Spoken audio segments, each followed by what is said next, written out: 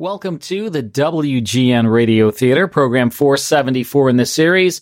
It's June 20th, 2020, and Lisa Wolf is here. What's up, Lisa? Hey, Carl, what's up? Glad to be here. Excited to present some great classic radio tonight. That's right. We have 8 classic radio shows because we have a new format, 8 shows over a 5-hour program. We're here every Saturday night, 10 p.m. until 3 o'clock in the morning, and we're going to start things off with Boston Blackie, starring Dick Kalmar.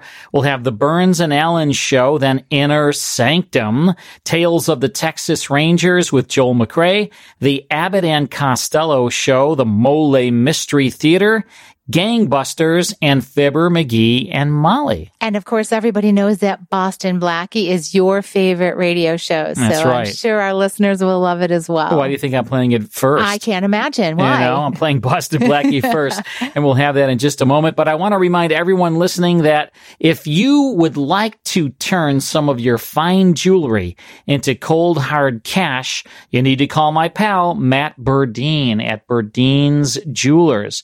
Burdine's has a toll-free number to call, 800-875-4418. If you call Matt Burdine, tell him you heard this radio ad, he will give you a free appraisal on your fine jewelry.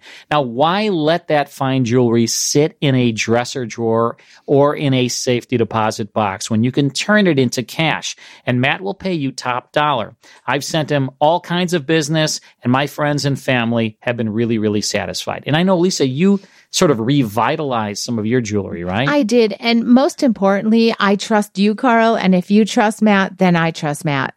Call Matt Burdine, 800-875-4418. Mention this radio offer. Now, you can go to his website, too. That's burdines.com, BURDEENS.com. He has all kinds of wonderful jewelry for sale there, or you can sell him your fine jewelry, or you can revitalize your jewelry. All right, Boston Blackie is coming your way after these words. Hour 1 of the WGN Radio Theater. Lisa Wolf and I are here every Saturday night, 10 p.m. until 3 o'clock in the morning. Tell a friend. We play all your favorite classic radio shows here on the greatest radio station in the world, WGN. We're going to start things off with Boston Blackie. Now, this amateur detective character was created by author Jack Boyle. And Boston Blackie was actually a criminal and a safecracker and a master thief. But he went to jail and he was rehabilitated, and then he used his knowledge of the underworld to fight crime. He was known as enemy to those who make him an enemy, friend to those who have no friend. Sort of like you, Lisa. I was thinking about you, Carl. Yeah. And we first saw Boston Blackie in silent films from 1919 until 1927. Then in 1941, Columbia Pictures cast Chester Morris in 14 films of Boston Blackie. They were very popular. They were B movies, but really, really successful and popular. So there was a radio series in 1944 on NBC that Chester Morris played the character in. And then 1 year later, in 1945, Ziv, which was a big radio syndicator, created a Boston Blackie series for syndicated radio starring Dick Kalmar. And they produced about 200 episodes. Then there was a television series starring Kent Taylor that began in 1951. We have a radio broadcast for you now starring Dick Kalmar called The Stolen Rare Book from September 3rd, 1946. We're going to listen to this uninterrupted. Now here's Boston Blackie.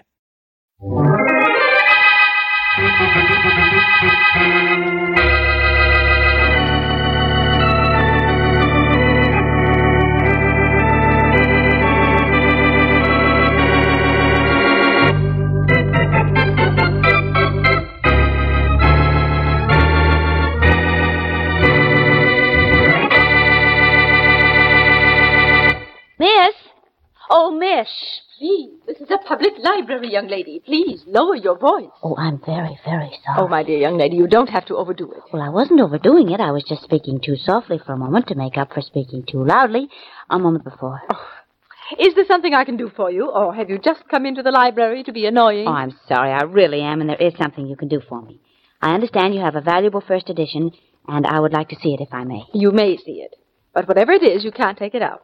I can't. No, all the rare and valuable books must stay in the vault. I'll give you a pass. Your name, please. Mary Wesley, Address? 1219 Dale Avenue. Here, here's your pass. Give it to the attendant when you get into the vault. Thank you. Now you tell me something. Where's the vault? Right there, that first door on the left. Oh, thank you very Quick, much. somebody, quick! In the rare book vault, the attendant in there is dying. What? What's the matter? I don't know. Where's the telephone? He just dropped over. I'll call an ambulance and get a doctor. You and you two help him. Somebody do something.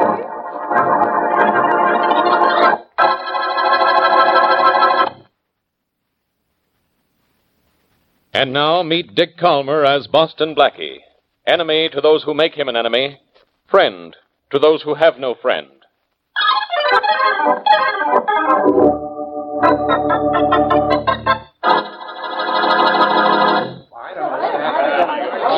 Please, can't you people be quiet? This is a public library. People are trying to read in here. Not anymore, they're not. And when I want quiet, I'll get it. Quiet! Quiet, everybody! See what I mean? Yes, Inspector Faraday. And now if you lower your voice, everything If will I be... lower my voice. Yes, Faraday, it's easy. Just lower it to match your IQ. Quiet, Blackie. What's your name, lady? Jane Calvin. I'm the assistant librarian in charge of this vault. Uh-huh. What happened here? I don't know exactly. I was busy at I my... think I can explain, Inspector Faraday. You can. Who are you? Oh, my name's Vivian Peterson. I was there in the vault when the attendant collapsed. Alone? Yes, only the attendant and I were in there, and when he fell to the floor, I thought he was dead and ran out to call an ambulance. One of these other women must have called the police. Yes, I called the police. What did you do, Miss Wesley? Remove the body? There wasn't any body, Inspector Faraday. When I got in there, we found out that the man was alive, and when the ambulance got here, it took him to the hospital. Oh, I see. How do you happen to be here, Blackie? Mary called me when she thought there might be trouble here. How right she was. She must have known you'd come down on the call. That's enough out of you, Blackie. Inspector, please. Yeah, this is Miss Calvin, I know. This is a public library. And people are reading, Faraday. Don't you wish you'd learn to... Look, Blackie, you have no business being here. From what I can see so far, neither have I. Come on, Rollins, we're getting out of here. So soon, Faraday? Oh, don't do that. They have some picture books in the children's department. Why don't you... You be quiet, Blackie, Faraday, lower your voice. This is a public library, and you must... People are reading. Come on, Rollins. There's nothing wrong here. Yes, sir. A guy faints and they call the police, an ambulance, and Miss Wesley here calls Boston Blackie. It's a good case for you to work on, Blackie. There's no crime, no suspects, no angles, no mystery. And you got just the kind of a mind... Oh, good heavens, how awful. What do you mean, how awful, Miss Calvin? What's awful? A first edition of Radway's Faust. One of the most valuable books in the vault is missing. What? How do you know? This paper. The checker here just gave it to me. Radway's Faust is missing. It's the only copy of its kind. It's worth thousands. It's been stolen. Now, calm down, Miss Calvin. Tell me, was it here before the attendant had his attack? Yes, it was. So there's no crime, huh, Faraday? Not much. You're right. This is just the case for me. Blackie, you stay out of this. You hear me? Stay out of this, or... Shh. Inspector, this is a public library, remember? Yeah, I know. People are reading books. Well, that's nothing. But apparently people are stealing books, too.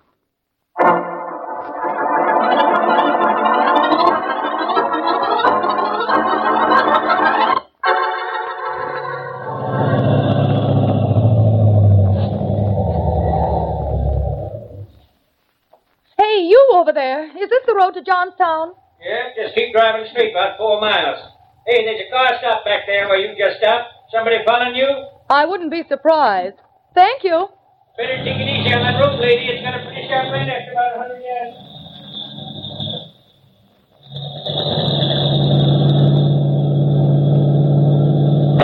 Oh, darn. Fine time for a blowout.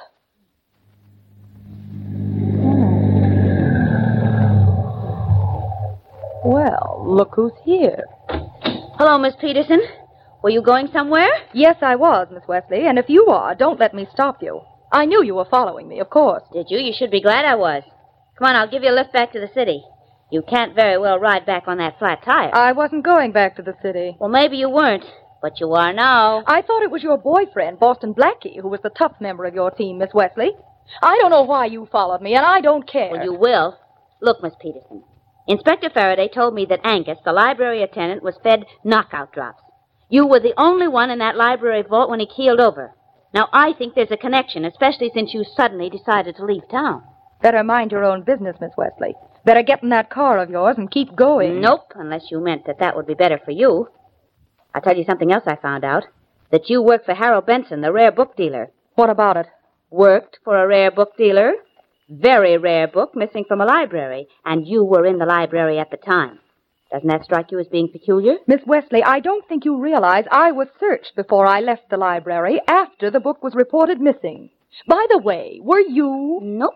Mary Wesley, friend of the notorious Boston Blackie, just happens to be in a library where a very valuable book is suddenly found missing, isn't searched when she leaves. Doesn't that strike you as peculiar? Get in this car, Miss Peterson. Get in here before I... What? Knock me out the way you did the library attendant? Well, no, but that isn't such a bad idea. Maybe I will at that. Then again, maybe you won't. See what I mean? Oh, pretty. Pearl-handled and quite effective, I imagine. This gun? Very. Well, at least it proves that I was right. Miss Peterson, you don't dare shoot me, and when I tell the police what I know... What is it you know, Miss Wesley? I know the whole story. That you worked for Harold Benson, that he paid you to get hold of that copy of Radway's Faust, that you took care of the library attendant with knockout drops, that you got the book out somehow, and that you delivered it to Harold Benson. So you think I was trying to get out of town because Benson paid me to steal that book? Of course I do. Well, it's right. It has to be. Does it? Well, Miss Wesley, for your information, I just left police headquarters. They told me Harold Benson was murdered in his store an hour ago. Oh.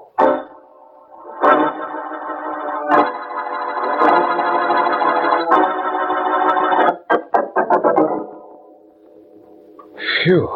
Oh, I'm just about licked, Mary. This book vault is small, but it's got more good hiding places. I know. Blackie, you've been looking for hours. Why don't you give up? Why? Because we searched the late Mr. Benson's store, we searched Benson's home. We couldn't find that book. That means only one thing. Yeah, the book must still be here in the vault unless that Peterson girl took it. And Blackie, I still think that Vivian Peterson is guilty. I think not, Mary. She just got scared when Benson was killed and tried to get out of town. Well, this loose board in the wall here, this is our last hope. Hey, you pulled that board all the way out. You know that? What's behind it? The end of our last hope, Mary, a blank wall. And that's what we're up against, too, a blank wall. That book just isn't here, that's all. Well, if it isn't here and you don't think Vivian Peterson has it, where is it? I don't know. It's obviously been taken out of here. But by whom and how? And where is it now? I wish you wouldn't ask questions like that. Maybe it's the questions that annoy you, Mary, but it's the answers that bother me.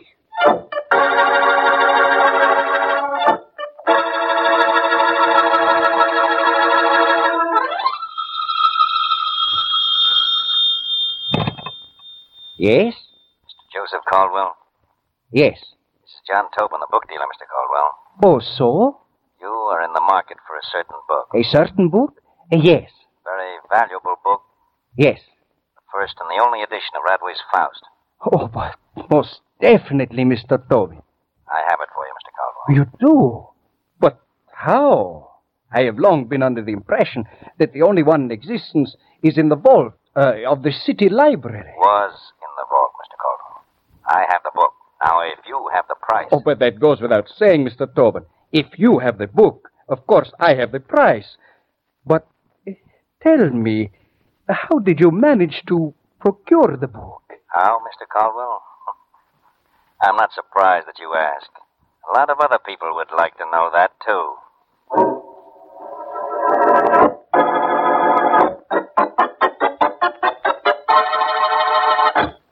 What's the matter with you, Blackie? I've got a murder case on my hands, and all you worry about is a stolen book. You're what's the matter with me, Faraday. I shouldn't waste my time trying to explain things to you. Don't you see, whoever stole that book also murdered Harold Benson. What makes you think so? I think so because Benson was an honest man. He knew who stole the book and threatened to go to the police unless the book was returned. He was shot and killed for his trouble. And you ought to be shot and killed for the trouble you caused me. All right, so your theory is okay. Whoever stole the book killed Benson. Who stole the book? Now, you're with me. First of all, let's figure out who didn't. Oh, Mary Wesley didn't. Oh, that's generous of you, Inspector. No, Mary didn't. Miss Calvin didn't. The library attendant? I think not. Miss Peterson didn't. No, she proved that, I think, when she decided to come back to town with Mary. Well, Benson didn't. He wasn't near the library. Besides, he's dead. Excellent deduction, Faraday. So who did steal the book? Nobody. Who's left? Angus, the attendant in the vault. Why, you get dumber every day. How could Angus have stolen the book? He was carried out of the vault unconscious. Besides, he was in the hospital when Benson was shot. Faraday, your logic is perfect. And so is your record for not getting anything done. Sure, I know Angus is an impossible suspect, but the possible suspects are either dead or innocent. So? So, if you won't bother to go see Angus at the hospital, I will. Go ahead. What can he tell us that's important? I don't know. I only hope nobody got to him first and made sure Angus wouldn't be able to talk.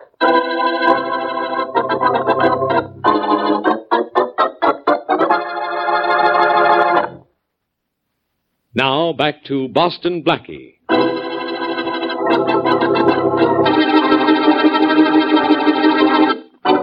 The disappearance of a valuable book from the public library is noticed when the vault attendant is taken to a hospital.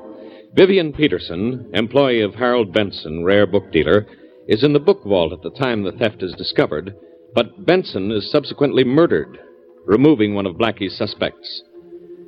The book is still missing, but unknown to Blackie and the police, it has fallen into the hands of a Mr. Tobin, who plans to sell it. Blackie and Mary Wesley have gone to the hospital to visit the ailing guard. How are you feeling, Mr. Angus? A little weak, thank you, but better. Good. I'm Boston Blackie, Angus, and this is Miss Wesley. How do you do, Mr. How do you Angus? do? Do you know what happened at the vault just after noon today? No, I don't. I hardly know what happened to me. All I remember is being in the vault 1 minute and then waking up in a Crawford ambulance in the next. In a Crawford ambulance? Yes. That's strange. I should think you'd have been picked up by an ambulance from this hospital. Yeah, that's beside the point, I guess. What happened at the vault, Blackie? What? The one and only copy of the first edition of Radway's Faust was stolen. Stolen? Oh, no. Oh, yes. I understand you passed out after you came back from lunch. Yeah. Where did you eat? In the Counter restaurant across the street from the library. Who'd you eat with? No one. I ate alone. Alone, huh? Knockout drops made you keel over in the rare books vault, but you ate alone. Angus, who was in the vault when you passed out? Some girl. I don't know who she was. Why do you ask? I think she stole the book, Mr. Angus. That's why he asks. And I still think she killed her boss, Harold Benson, too. Blackie, won't you follow that hunch of mine?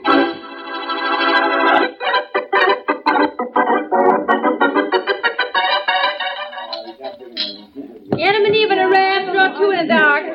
Miss? Yeah, mister, what do you have? Nothing on your menu. Just a little information. Well, just a minute. I gotta wait on some paying customers. Sure. Blackie, what are we doing in this restaurant? Just following your hunch, Mary. Oh. Angus says he ate here alone. Maybe he's not telling the truth. Now, that's just what I've kept saying. Vivian Peterson was in the vault when Angus passed out. She was there when the book was found missing, and the fact that she worked for Harold Benson, a rare book dealer, is just too much to be coincidence. Right? Certainly doesn't sound wrong. Now, what's this information you want, mister? Make it quick. I'm busy.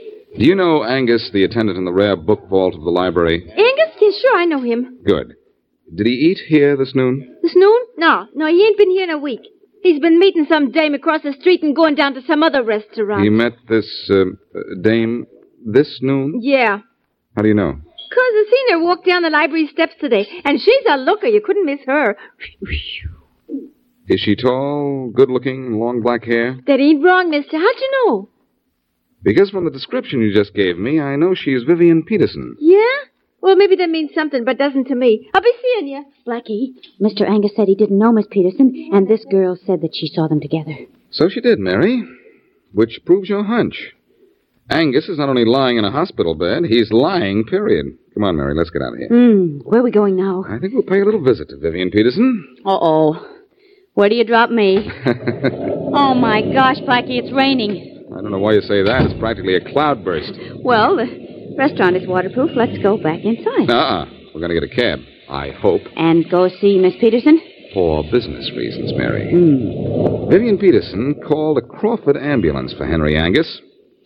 I think the private ambulance angle tells me how the book was taken out of the vault. Well, it doesn't tell me, so suppose you do. The book was carried out on top of the Crawford ambulance stretcher and under the unconscious form of Henry Angus. You mean after Miss Peterson gave Mr. Angus the knockout drops?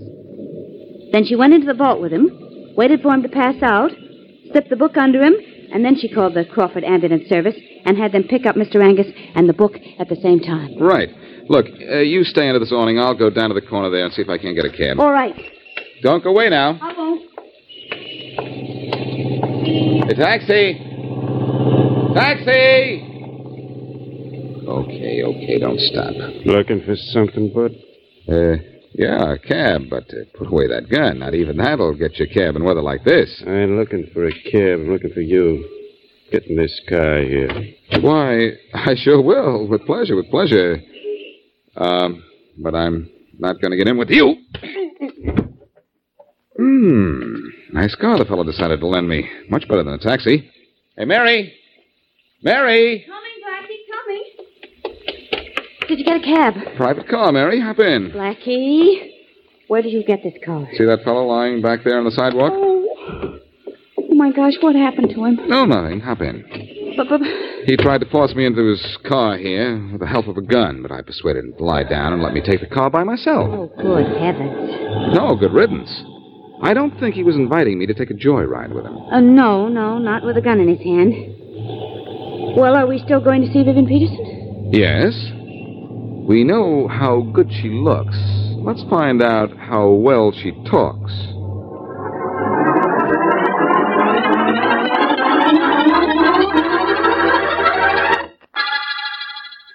She doesn't seem to be home, Blackie. No, Miss Peterson's probably going to be as tough to find from now on as that book.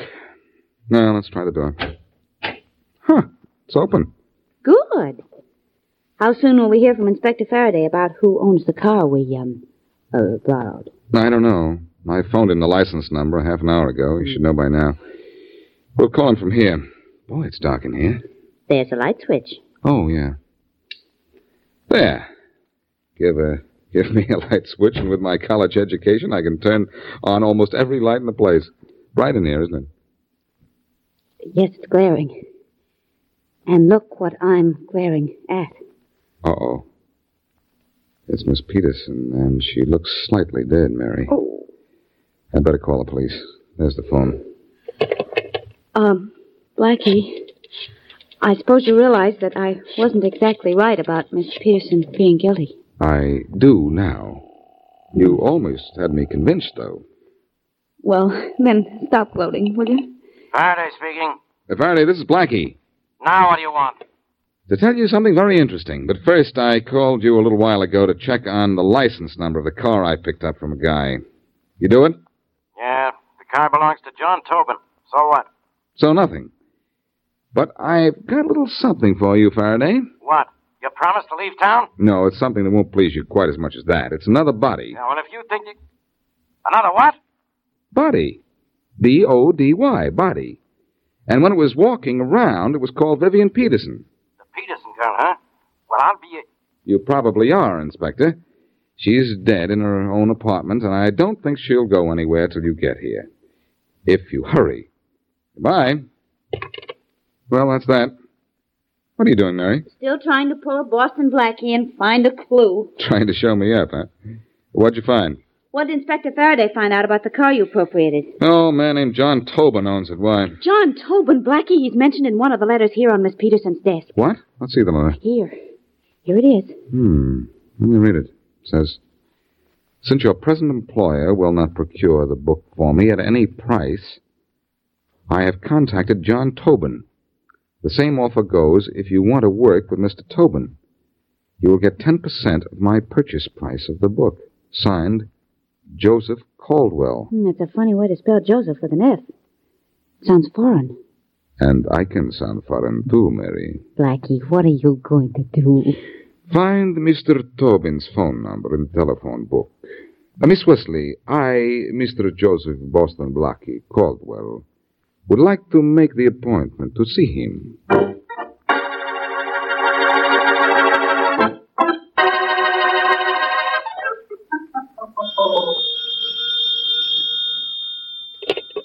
Hello. Hello. Mr. John Tobin? Yes. Joseph Caldwell speaking. Joseph Caldwell. Yes? I understand you have that book that I wanted. Are you ready to see me and Do business? Well, I'm ready to see you. Is good. When? You better come right over, I think. Yes. Come over right away. I will be there. Thank you. Goodbye. Goodbye. This is a complication. Yes, Mr. Tobin? Mr. Tobin, why do you take out from that drawer a gun? Oh, don't be alarmed. It's not for you, Mr. Caldwell. It's for the man who just called to say he was Mr. Joseph Caldwell.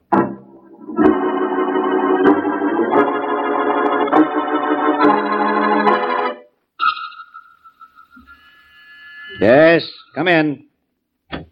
Mr. Tobin? Yes? I'm Mr. Caldwell. I was on the telephone with you. Oh, yes. Come in, Mr. Caldwell. Thank you. We can get right down to business, Mr. Caldwell. Yes, I think so. We can... who is this man? You don't know Mr. Caldwell?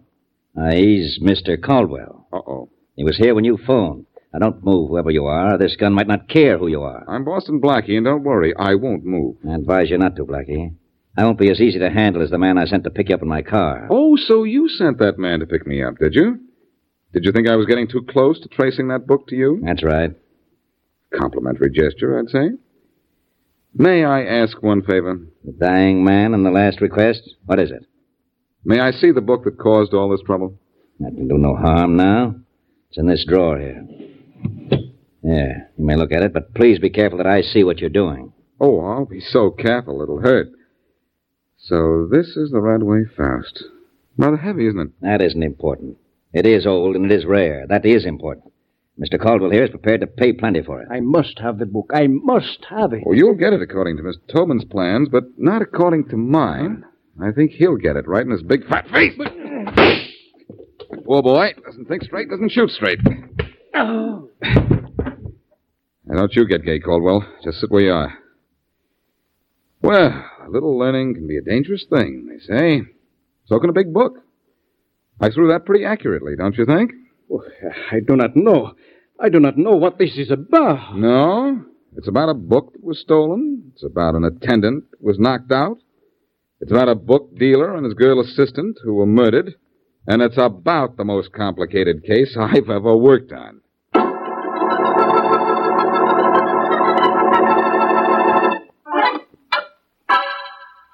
So your theory was right, Blackie. Yes, Vivian Peterson stole the book from Mr. Tobin, all right, with the help of the ambulance men who were in on the plan. My theory about the murder of Harold Benson was right, too. Okay, sir, take a bow. Now, let's see. Benson figured out who had the book and threatened to go to the police. So Tobin killed him and had a clear field to sell the book to Mr. Caldwell. And Tobin killed Miss Peterson, too, didn't he? Right. Why? Same old story, Mary. Miss Peterson didn't bargain for murder when she agreed to steal the book. When Benson was killed, first she tried to run away, then she threatened to go to the police. Our friend Angus wasn't in on the deal. All he did was fall in love with Vivian Peterson and lie to us about not eating with her. Well, as long as the police have recovered the book, I don't think they'll be too rough on him, do you? Even though he may not get back his library job. Maybe not. You know, Mary, I'm satisfied with everything about this case except one thing. What's that? Something you wanted to do and didn't? Yes. I wanted to tiptoe up in back of that librarian, Miss Calvin, and whisper in her ear, "Quiet, please. People are reading."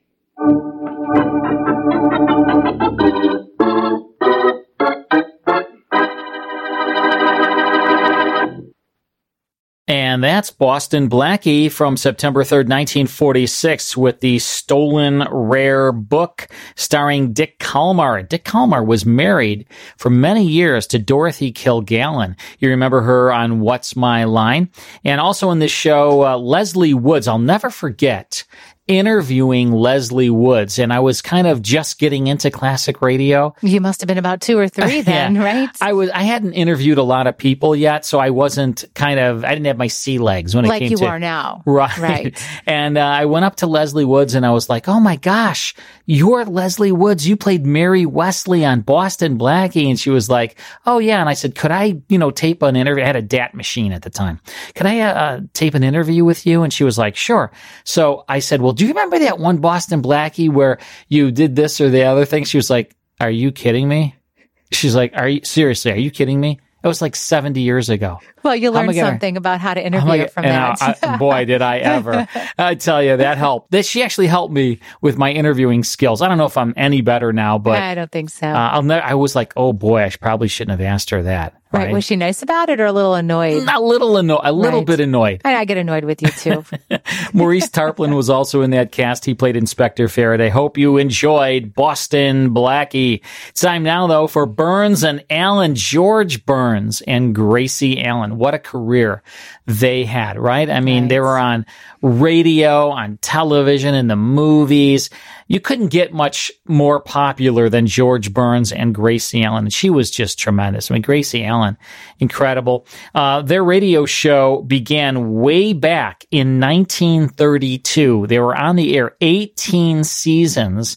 They left radio in 1950 to pretty much concentrate on their television show. You know, some of these shows that made the transition, they kept both the radio and the TV show. Burns and Allen didn't. They ended the radio show when they began the television show, and very, very popular in both formats. We have a broadcast for you now from October 14th, 1940, going way back early in their career. Here's part one now of the Burns and Allen Show. From Hollywood, the George Burns and Gracie Allen Show for Hormel and Spam.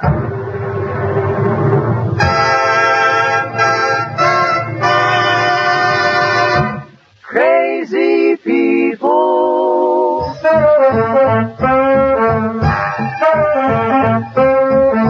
Spam, rebop, boom, spam. George Burns and Gracie Allen on the show ran his orchestra for singing glee with a smoothie sweet. Last but not least, and with Bud Heaston.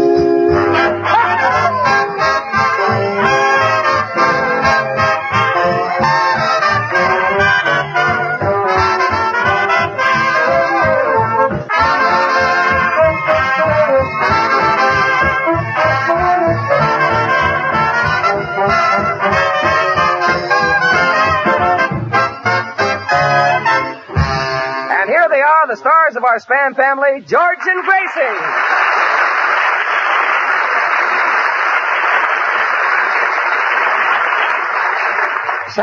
Thank you very much. Oh, by the way, George, I saw you and Gracie at the El Capitan Theater last week in Charlot's Review, and you're really swell. Thanks, Bud. And Gracie, wasn't Jack Benny a wonderful master of ceremonies? Yes, he's certainly smart looking on the stage. Well, of course, gray hair makes a man look distinguished. Yeah. Of course, he's a little more distinguished looking in the back, though, than he is in the front, isn't he? She's kind of losing it a little bit. Yeah. Well, anyway, Gracie, I was on the stage with you. How did I look? When do you mean? When I was telling all those jokes. Oh. Well, you must have looked all right. Nobody laughed at you. Of course, I may not be as handsome as Jack Benny. I say I may not be as handsome as Jack Benny. Well, George, who's arguing with you? That's what I get for letting that makeup man put on my lips with a hairbrush.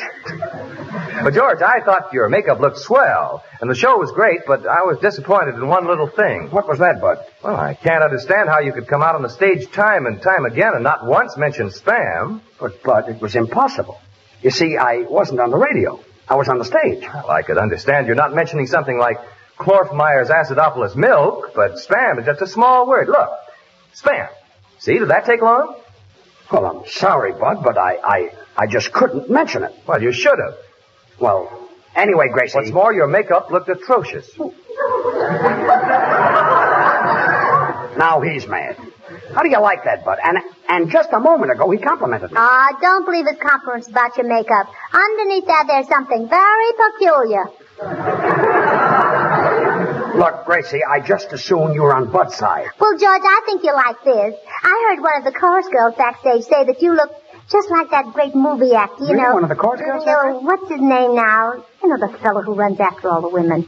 March. That's it, March. Frederick March? No, Harpo. Harpo March.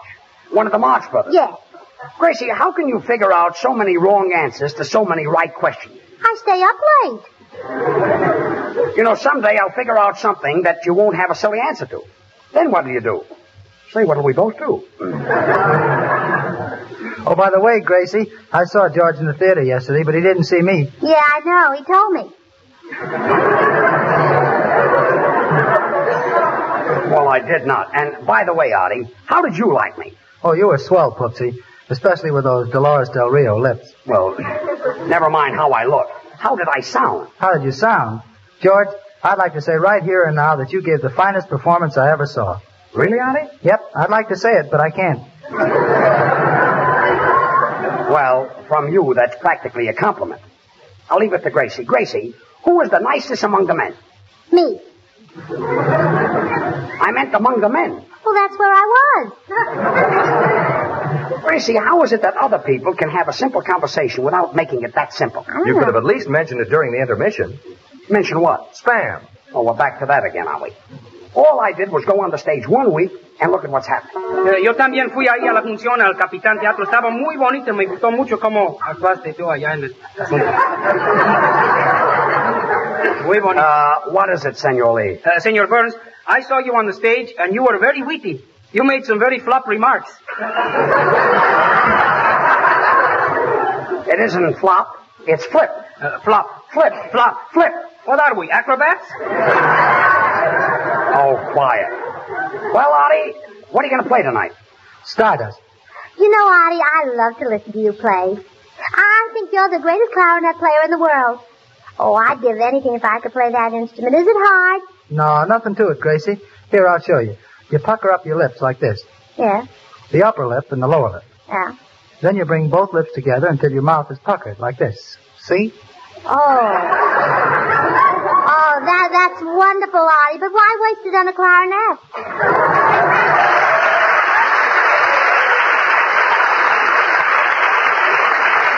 Artie, will you please take it?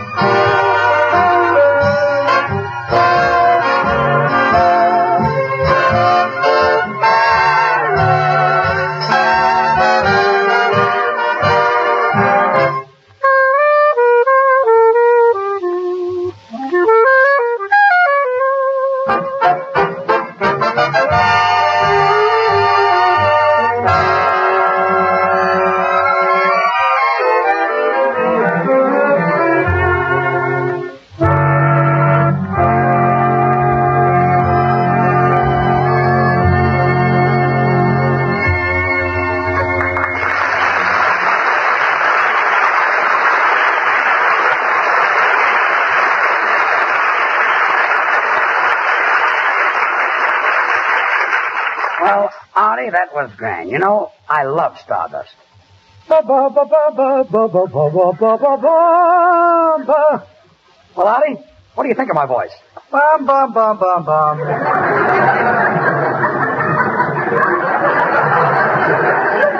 Jealous, that's all. Just Not a bad jealous. voice myself. Judge, you know that beautiful white dress I wore on the stage last week? At the El Capitan? Yes. Well, I got some brown makeup on the collar, and it worried me so. Well, I wouldn't worry about it. It's bound to come off.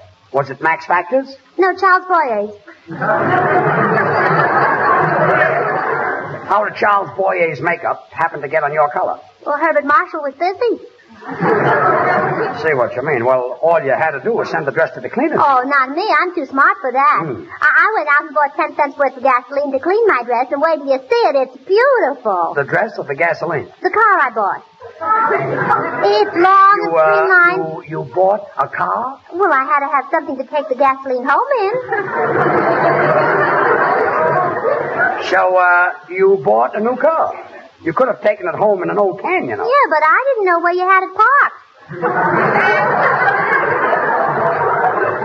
Well, my car doesn't happen to be an old can. I want you to know it's streamlined. It has chrome wheels, chrome radiator, chrome bumpers. That's right, George. I saw it, and it's plenty chromy. Well, I like it. At least you could have mentioned it during Jack Benny's violin solo. Enough of that. No matter what I say or do, I get into hot water. Oh, I was in hot water last night. What happened? Nothing. I was just taking a bath. Well, congratulations, and let's talk about something else. All right, let's talk about my dress. You know that beautiful white dress Gracie, I got to Gracie, make up... you've already told me about that dress, and let's forget the dress. I never liked that dress anyway. Skippy likes it. Skippy? Who's Skippy? Oh, he's the man who's been driving me home from the theater. I met him at the Coconut Grove next week. Next week? Oh, pardon me, I'm ahead of my story. Oh. You mean last week? Yes. Well, how did you meet him? Well, I was at the Coconut Grove, and he was sitting at a table all by himself, and I walked by and dropped my handkerchief, and he heard it fall and said, how do you? Gracie, And I said, how do you? just a second. How can anybody hear a handkerchief fall? I had it wrapped around the glass. Well, didn't that break the glass? No, but it broke the ice, if you know what I mean. I think I know what you mean, yes. Well, anyway, the music started to play, and he said, do you like La Conga? And I said, well, anything you're eating is good enough for me. So he ordered some La Conga, and we Wait a sat minute, and that ate. sounds like a very smart kid. Ordering a dish of La Conga, huh? Oh, what's wrong with that? There's an R in this month. Well, I forgot about that. Oh, that reminds me, Judge. I've got to call Skippy on the phone and tell him I'll be a little late picking him up. You see, I'm having a few minor changes made on my new car. Oh, you're making a few changes? Yes. I put the headlights in the rumble seat, and then I put the radiator where the tail light was, smart, yes. and I put the motor where the gas tank used to be, and the steering wheel is right over the license plate. Gracie, and then I'm... Gracie, look. What did you do all those things for? Well, in case some crazy dope asks me if I got a car like that, I got one.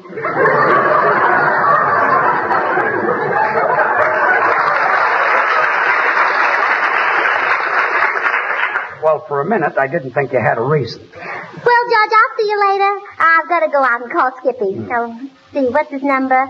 Oh, yes. Gladstone 1131. Windshield wiper on the inside. George. Yes. George, maybe she's overworked. Maybe she's suffering from a pancreatic ganglia of the hypocattle of the cerebellum.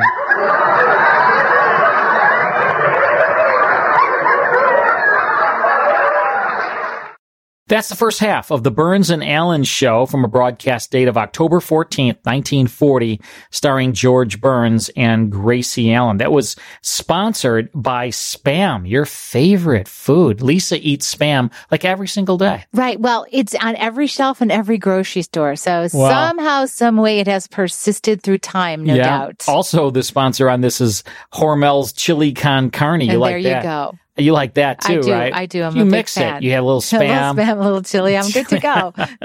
Getting hungry, Carl. I know. All right, let's take a quick break. Then it's more of the WGN Radio Theater. All that talk about chili con carne and Spam made me think about why we should order Vistro, because meat's not good for you. You should be eating better food for you, and Vistro is the answer. Right, for sure. Vistro is so healthy. Now, Vistro was started by a brother and sister, Mark and Monica, and they grew up in Costa Rica, where fresh, home-cooked meals with a lot of vegetables and fruits were the daily normal. And they're bringing that healthy outlook to us here via Vistro. And so Vistro is all about what feeds us, our body, our soul, all delicious, organic, healthy, and sustainable from plants, fully prepared anytime we want it. I eat Vistro every single day. I love Vistro, and I especially love the oatmeal that the oatmeal is good. I love it for breakfast. Well, they have some wonderful meals. They come frozen. All you do is put it in the microwave or the oven. There's no chopping. There's no shopping. There's no cooking. There's no cleanup. Just fresh, healthy meals delivered right to your door. Go to their website. That's Vistro.com, Veestro.com. Get 15% off your first order. I'd love to hear from you. I'd love to hear about how much you are loving your Vistro meals just as much as Carl and I do. All right. When we come back from the news, it's the conclusion to the Burns and Allen show. Then it's Inner Sanctum Mystery. You won't want to miss it. See you after the news.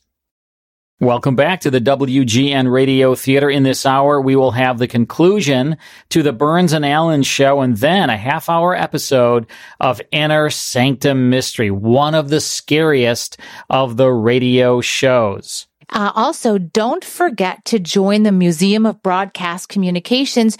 You can experience the museum from wherever you live. You can support it with $49 a year, and with $49, you get free unlimited museum admission. You get exhibition previews. You get a free monthly newsletter, a discount at the museum store, invitations to all sorts of member events, and you get 70 free radio shows emailed to you just for being a member of the Museum of Broadcast Communications. Wow, classic radio shows, right? Huh? 70 of them? I was going to say, what a great merger between the museum and classic radio. You can check it all out at their website, which is museum.tv. Yep, museum.tv. Join the Museum of Broadcast Communications. Support a great cause. When we come back, it's Burns and Allen and Inner Sanctum. Stick around.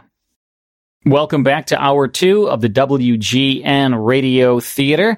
We've been on the air here 5 years, Lisa, playing all your favorite classic radio shows. You name it, we have it. The Shadow, Abbott and Costello, Jack Benny, Burns and Allen, Inner Sanctum, Escape, Gunsmoke, Have Gun Will Travel, Richard Diamond, Private Detective. I can go on. Oh, I know you could. On. We also have a Facebook page, which is WGN Radio Theater. If there's something that you'd like to hear, or you have any comments or questions about what you've already heard, feel free to contact us that way through our Facebook page. That's right. All right, last hour, we began listening to Burns and Allen, George Burns and Gracie Allen, from October 14th, 1940. Here's the conclusion.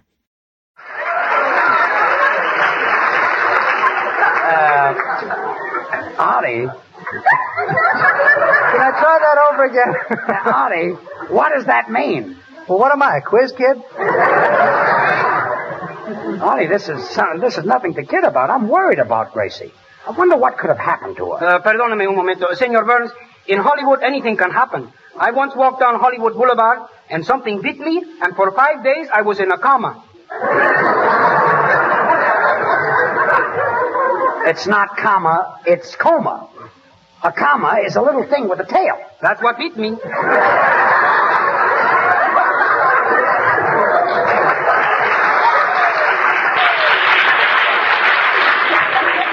Well, it's too bad you recovered. Still can't figure this thing out. I can. It's very simple, George. Really, Bud? Sure, you could have mentioned it during the overture. All right, so I didn't mention Span. Here's a whip. Beat me, beat me. Daddy, 8 to the bar. Oh, quiet. Look, I've got to do something to help Gracie. Well, Skippy wasn't in, but I told the operator to keep trying and call me back here. Well, look, Gracie, just take it easy. There's nothing to worry about. Nothing to worry about. There's plenty to worry about. That Skippy is kind of crazy. He does crazy things. He does crazy Hmm? things? What kind of a fella is the Skippy? Well, he's a short, thin fellow, and he weighs 250 pounds. If he's short and thin, how can he weigh 250 pounds? I told you he was crazy. Look, Artie, we've just got to do something. Oh, that must be Skippy. Hello? Sorry, Gladstone 1131 is still busy. Well, keep trying it, please. Well, now, don't worry, Gracie. Everything will be all right. Just relax. I just hope so, because Skippy is so much fun. The other day we went down to the beach and we threw pebbles in the water and gathered seashells in his toupee. Gathered seashells in his toupee? Yes. But Skippy must have a great head. Sure, that's where he shines. Oh, well, let's forget Skippy. Oh, I must tell you that... I forgot everything. He's really a card. While we were down at the beach, he buried his head in the sand, and I laughed and laughed and laughed for hours. He buried his head in the sand? Yes. Well, what's so funny about that? Well, 2 hours later, when I left him, he was still looking for it.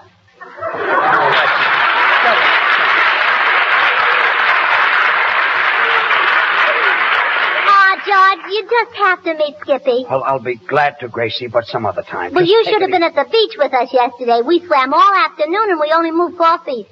You only moved 4 feet? That's all the feet we had. Well, I don't know. I've been with you for years, but this is the first time you've really got me worried. Mr. Burns, I know I'm only the sound man, but I think I may be able to help you solve Miss Allen's problem with a scientific test. For years at Harvard, I studied psychiatry under that famous mind specialist, Professor Alvin W. Thorndike. Thorndike? A-B-B-S-M-A-Ph-D. Well, that's not a funny way to spell Thorndike. Gracie, he's using pig Latin. Oh. Look, Soundman, try your test on Bud and show Gracie what you mean. Don't talk to me. I'm mad at you. Now, please, Bud. Well, Mr. Heaston, I'd like to give you a simple test. This is called the free association of ideas. Now, when I say cold, what do you unconsciously think of? Hot. That's right. Now, what made you think of that? Spam. Spam? Yes, because cold or hot, it hits the spot. See, George, how easy it is to get in? But, Bud, it fits here. Besides, you've had more experience than I have. This is your 269th broadcast for Spam. 269th broadcast for Spam? That's right. So that's why you feel so chipper, Bud. Sure, Gracie. You see, when I started, very few people knew about Spam. Hormel had found a new combination of meats, a more delicious way to season it, and a handier package to put it in. Spam was something new and different. Nobody else had ever even tried to make anything like Spam. And now there are more than 60 imitations of it. Oh, so that's what makes you feel good. You like imitations. Oh, Gracie, it hurts me when I see an imitation. When you have more than 60 imitations, you know there must be all sorts of products and all sorts of prices among them. I'm afraid somebody will be fooled. Oh, I get it. You feel good tonight because you like to see people get fooled. Oh, Gracie, I feel good tonight because apparently people aren't letting themselves be fooled. I just found out today that in the last 6 months, the housewives of America bought more Spam than they did all the other 60 brands combined. And that proved women aren't being fooled by low prices, special premiums, or by packages that look a good deal like Spam, or by names that seem like Spam. I feel good tonight, Gracie, because now I know women can really tell the difference. Oh, and you feel good, too, because we're going to let you tell us. What is the difference? Well, Gracie, when Spam first came out, people hadn't learned whether it was beef or pork or cheese or fish, so we labeled it all pork product. When someone else came out with some other product and called it all pork, too, we began to realize that all pork takes in a lot of territory and that we could make a lot cheaper product if we used just any kind of pork. Spam, Gracie, is a combination of pork shoulder meat and ham meat. Nothing else but those two. We use pork shoulder to make Spam a sweet and juicy meat. Then we put in the ham it takes to give it extra flavor and goodness that wouldn't be there without it. That is different than being just all pork. Spam shows on the label this sentence, pork shoulder meat with ham meat added. Look for it. Whenever the occasion calls for a delicious meat at your house, ask your food dealer for Spam. S-P-A-M. Slice it, dice it, fry it, bake it, cold or hot. Spam hits the spot.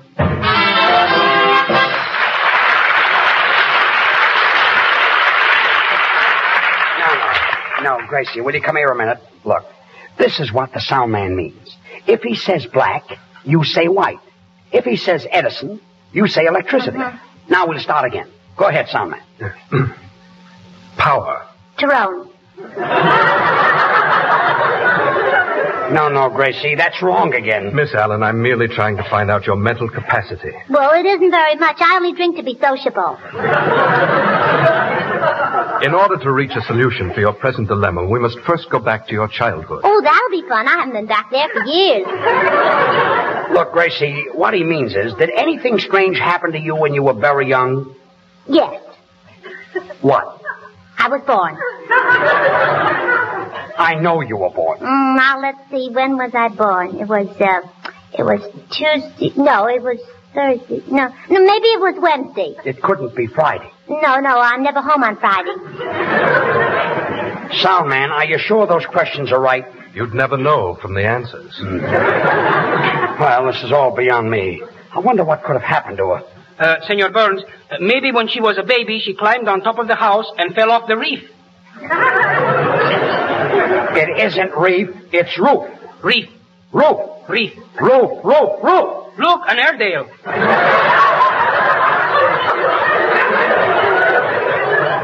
Go ahead, Mr. Soundman. Continue with your test. Mr. Burns, it's hopeless for me to try and continue this test alone.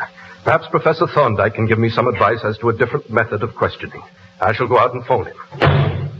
Well, this has really got me upset.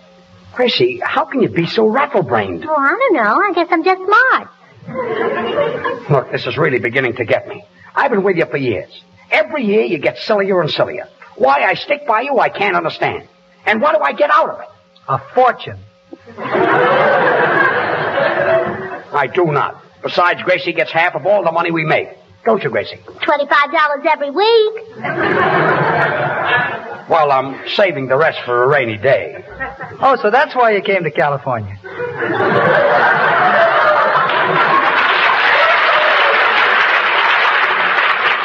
Well, go. Your line is over. Oh, that's Skippy. Quiet, everybody, now. Hello? Gladstone 1131 is still busy. Well, call me the minute they're through, operator. Can't imagine why Skippy is talking so long.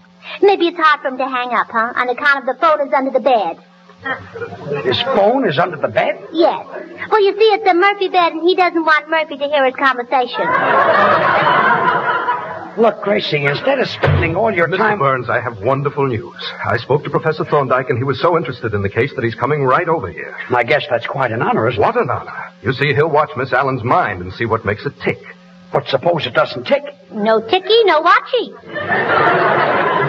I hope Thorndyke gets here before it's too late. Oh, that must be Skippy. Hello? Gladstone 1131 is still busy. Well, keep trying, please. Gracie, will you stop with those silly phone calls? Can't imagine why Skippy's line is so busy. That's his private number, too. Oh, there's Professor Thorndyke now. Mr. Burns, would you mind opening the door? Me open the door? But you're the sound man. Please, Mr. Burns, just this once. Professor Thorndyke must never know that I, the winner of the Harvard Scientific Research Scholarship, do that for a living. Well, all right. Come in. Good evening, Elliot, my boy. Good evening. Folks, this is Professor Thorndyke, the famous psychiatrist. Oh, glad to meet you, Professor. Pull up a brain and sit down. Quiet. Say, Professor, you're pretty. You like men, I gather. No, I like men I gather.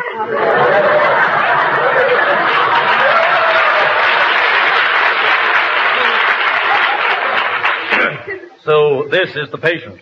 You guessed it. Professor, you see, she has strange mental quirks. Miss Allen, do you have any inhibitions, phobias, or fixation? No, but I can let you have a Chesterfield. Well, Professor, how have you been?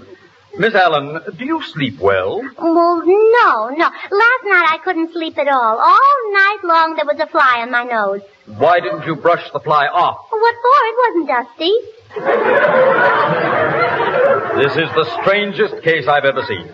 There's only one man in this country who can cope with this case. And who do you mean, Professor? I mean Dr. Hugo Friedlander, the world-famous psychologist. Not the Dr. Friedlander who was honored by the Medical Society last week. Yes, he's the only one who can help us. I'll call him immediately.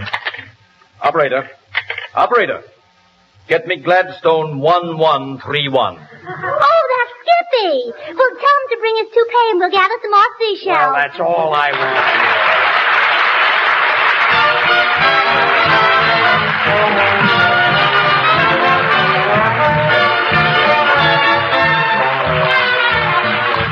Well, Gracie, say goodnight. Oh, good night. Say, George, I didn't know Skippy was such a great scientist. Well, sure. He once wrote a 50,000-word article on a man's spinal column. Really? How did he get it in a typewriter? Good night, folks. Good night.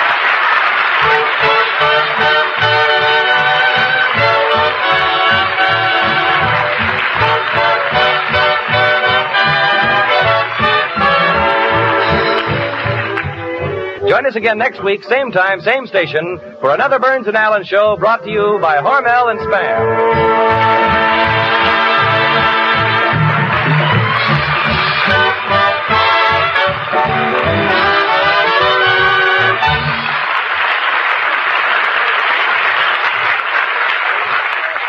This is the National Broadcasting Company.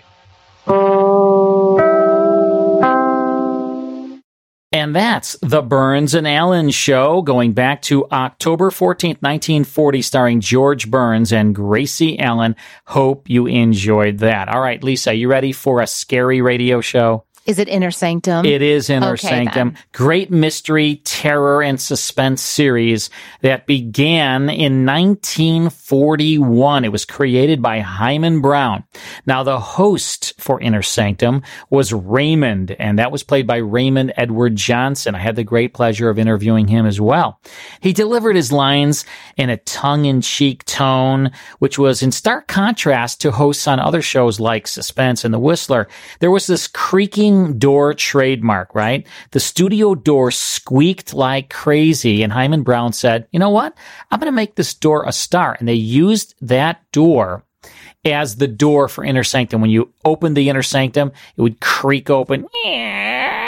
Good evening, friends of the Inner Sanctum. I mean, everybody loves this thing, right? Right. And then years later, Hyman Brown created the CBS Radio Mystery Theater, and he used that same sound effect. And that's when I got involved and interested in classic radio in the 70s. CBS Radio Mystery Theater was on every single night, Monday through Friday.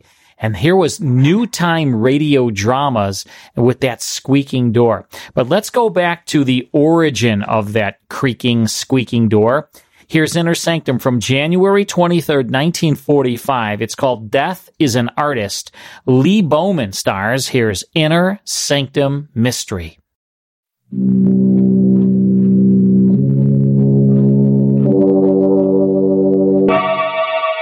Lipton Tea and Lipton Soup present Inner Sanctum Mysteries, starring Lee Bowman.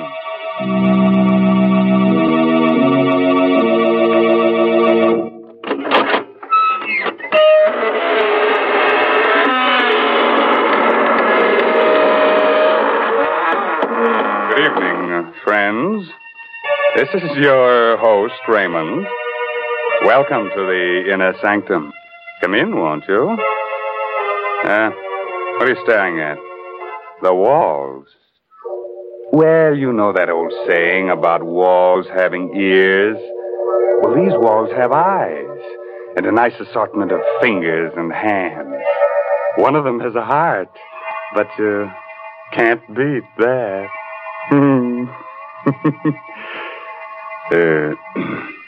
Don't mind me, friends. In my old age, I'm getting to be a bit of a gore. You're getting to be a crotchety old bachelor, that's what. Who said that? Oh, Mary Bennett. Hello. Tell me, Mary, do you think I should get married? You know, I used to have a girlfriend, but she threw me over. She was a vampire. She said I wasn't her blood type. Mr. Raymond, please, what a silly thing to say. More and more, I'm convinced that what you need is a wife.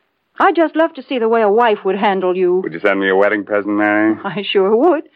I'd send you a big supply of Lipton's noodle soup. You know, I'll bet your wife would appreciate that. My goodness, in the old days, it took a woman all day to make a pot of noodle soup, whereas nowadays it only takes a jiffy. That is, when you use Lipton's noodle soup mix.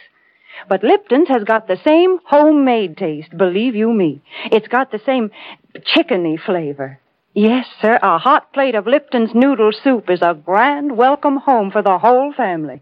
One whiff of that savory Lipton's noodle soup, and folks feel relaxed and ready for dinner with a rousing good appetite. Well, now, that's a very pretty picture, Mary. Which reminds me, our story tonight is about one of the fine arts, murder. It's called Death is an Artist, an original tale by Frederick Matho. And our star is from Hollywood, Lee Bowman, soon to appear with Rita Hayworth in the Columbia Technicolor picture Tonight and Every Night. So, curdle close to the fire and turn the lights down real low. By the way, if you have a little spook or two in your home, Looking behind your shower curtains before turning on the water is the courteous thing to do. Otherwise, you might be dampening your spirits. Now let's get on with our story.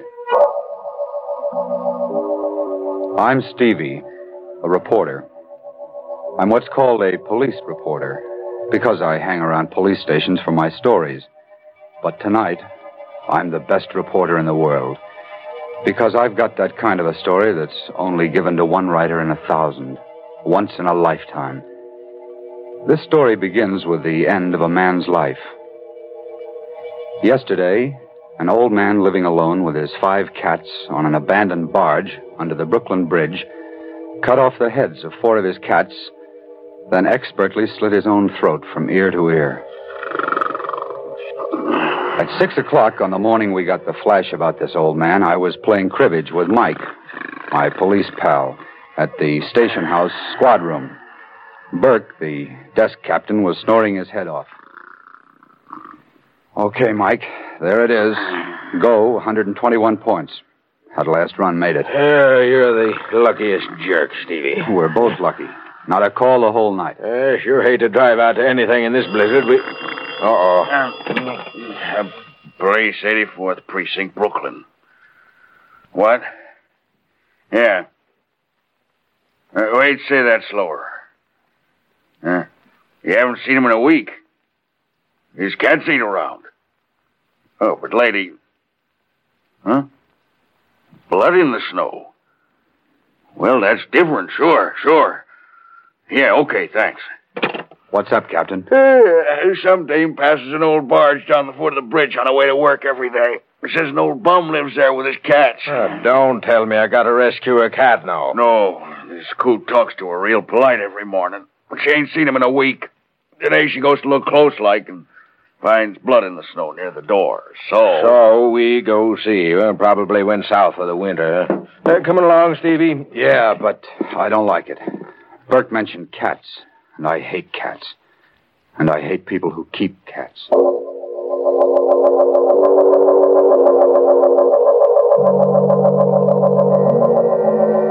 Well, this is it, I guess. Come on, Stevie. Hey, look, Mike. There's a snowman. So what? Haven't you ever seen a snowman? Yeah, but look. That's not an ordinary snowman. It's a beautifully sculptured head of a woman made out of snow. Come on. It's cold. Let's get inside this scow here. Hey, open up. Open up there. Open up inside. There is blood out here, Mike. Look. See? Here's where the woman's footprints stop. Okay, Sherlock. Help me bust this door. Okay.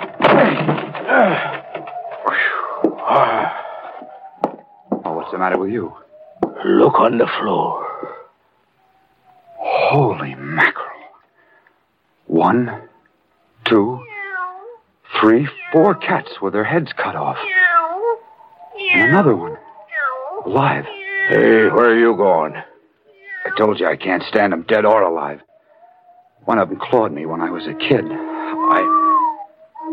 Stevie, get a load of this over here on the bed. He did a good job. From ear to ear. He had done a good job. He was naked to the waist, and his hairy torso was bathed in blood. His head lay to one side and was nearly severed at the throat.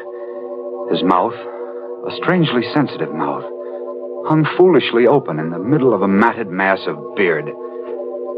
But it was his eyes that stirred something inside me. They were coal black agates that smoldered with defiance, even in death.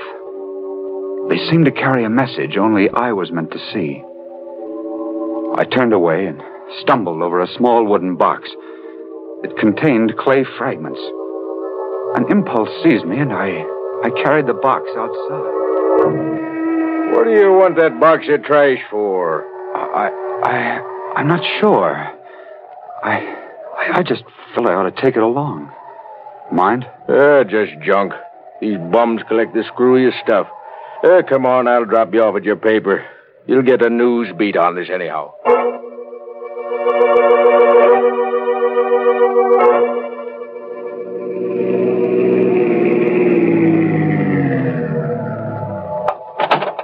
Okay, Mike. Thanks. I'll call you later to see if you identify the old bird. All right, Stevie. Hey, here's that box of junk. You want it? Oh, yeah. Yeah, thanks, Mike. I wrote the item. All we could learn was that he was Ivan. No fingerprints on record, no relatives, just Ivan. So he stayed just Ivan to 250,000 readers and to the police. But to me, he was a man who had not yet died. I poked through the rubble of clay in the box, and I was about to throw the whole mess out when a time-blackened metal tag caught my eye. It was the kind of tag used to mark paintings or statues. It read, Agatha, January 2nd, 1924. 20 years ago, today. And below that was a name, Ivan Thorne. The name jangled a bell in my memory. It frightened me. It fascinated me. I rummaged in the box some more. A hunch grew to certainty. Ivan Thorne had been a sculptor. Here was a fragment of clay, a nose. Here, part of a chin. Here, an ear, a woman's ear. And the snow image of a woman's head came to mind. Why did Ivan Thorne, a sculptor of obvious talent, do a head of a woman named Agatha in clay, then on the same date, 20 years later, as a bum, reproduce it in snow, and slit his throat? I found the answer in the yellowed clippings of the newsroom morgue. The story of Ivan Thorne was filed under Murders Unsolved. After I'd read the story, I marched into GC's office. Hey, what's up, Stevie? They study the Brooklyn Bridge again? No. You read the item on the old guy I found with his throat cut? Sure. Cut off his cat's heads, then his own. Unidentified. Good item. I know who he is. Was. Yeah? Story? Story. You got time to listen? Shoot.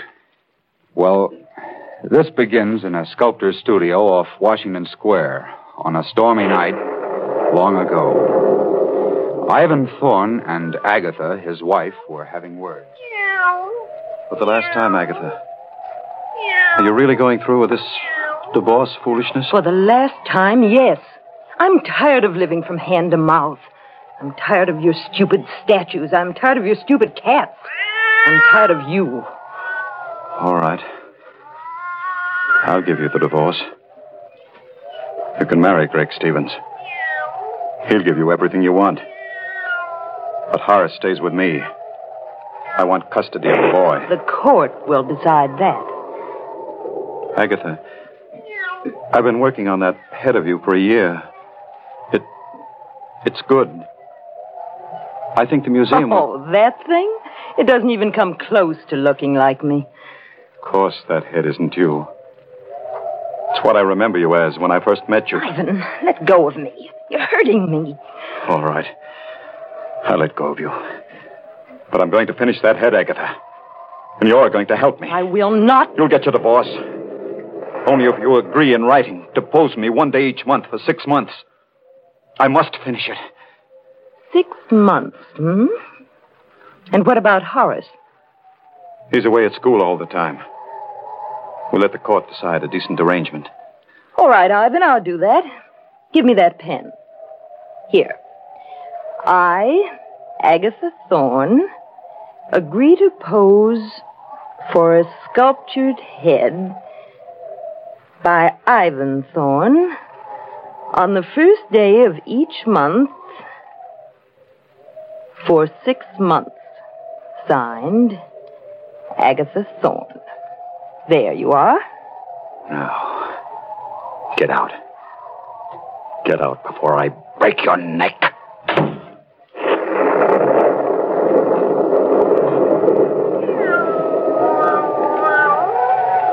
She's gone. She's gone. But I'll see her again. 6 more times. That's all I need. 6 more times.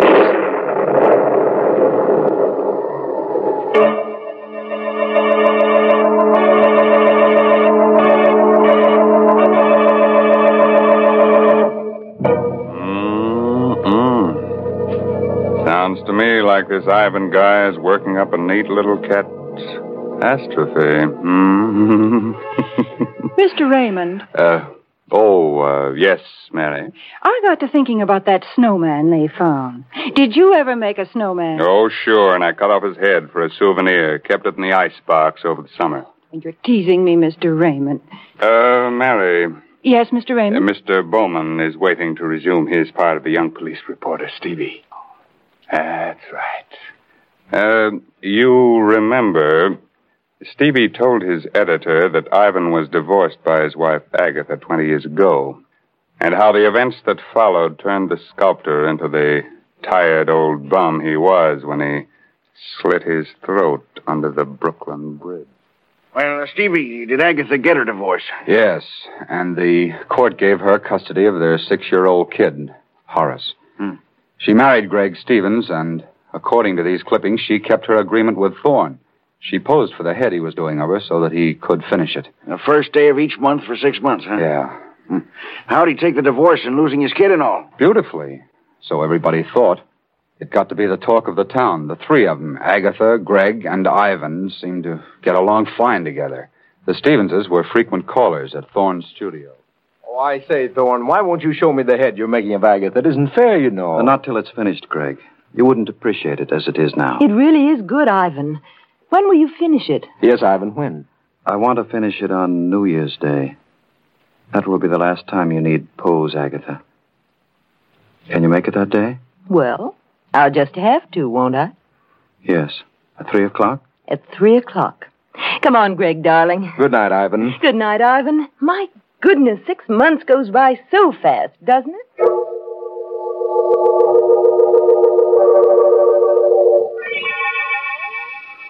6 months. I gave them 6 months. Monday, it's over. Monday is the last day she poses for me.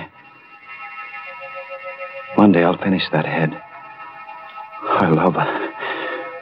And for 6 months, 6 centuries, she belonged to that idiot. He took my son from me. You can't hear me, Agatha. Can you? This is you and Clay. You can't hear me. Everybody thinks it's wonderful that Ivan Thorne is such a good sport about it. I fooled them all. I fooled you. Yes.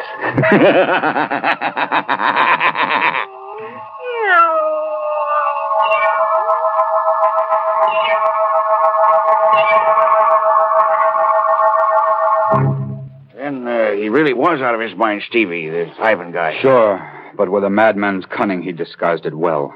At that point, only his cats knew it, I guess. New Year's Day, 1924, was a howling wintry day. Neighbors later testified to seeing Ivan's massive frame, coat flailing open in the wind, eyes staring, unblinking, as he turned into his building. It was the last time they saw him. In his studio, Ivan kicked his door shut and began talking to Agatha's statue, as he'd gotten into the habit of doing now for some time. I'll set the table by the fire, Agatha, just as we always did. You like that. And I'll set a place for little Horace. Oh, I know you don't want him to come here, but we'll just make believe, huh? Agatha, I must pull myself together. Happy New Year, Agatha. Come in, come in. And the same to you, Ivan. Oh, let me get to that fire quickly. I'm frozen up. Why are you bolting the door? The draft rattles the door. Here, give me a coat. Now, how about a bite? By the fire? Why, Ivan. How quaint. Just like old times, hmm? This is the last time you'll come to pose. Have you minded living up to our agreement? No, Ivan. You've been very decent about it. But tell me, why are you so set on finishing the head you're doing of me? Have you ever seen a human skull, Agatha? Ugly thing. Long after that pretty head of yours becomes a skull, the head I'm making of you will live in ageless bronze. That's why I'm so anxious to finish this work. I see. Well, shall we start, Ivan?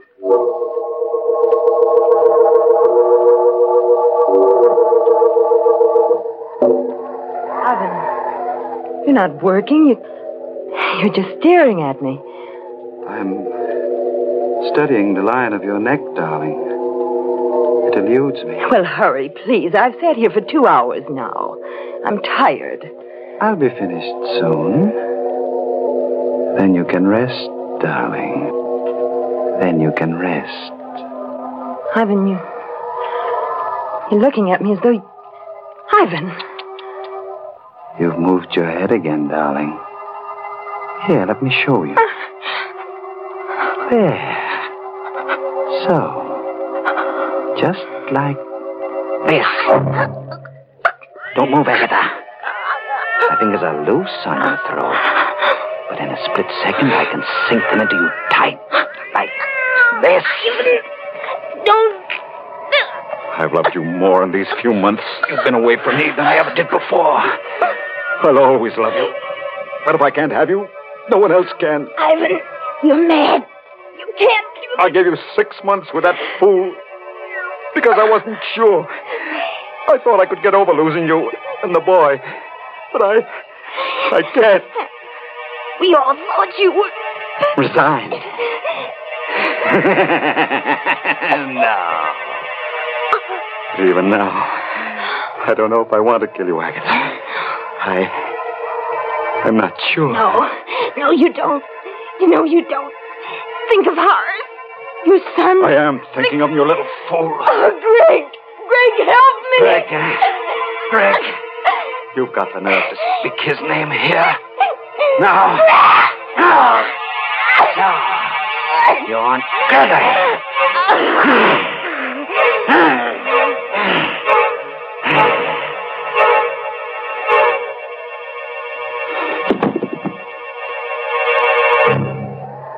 Agatha, I did it.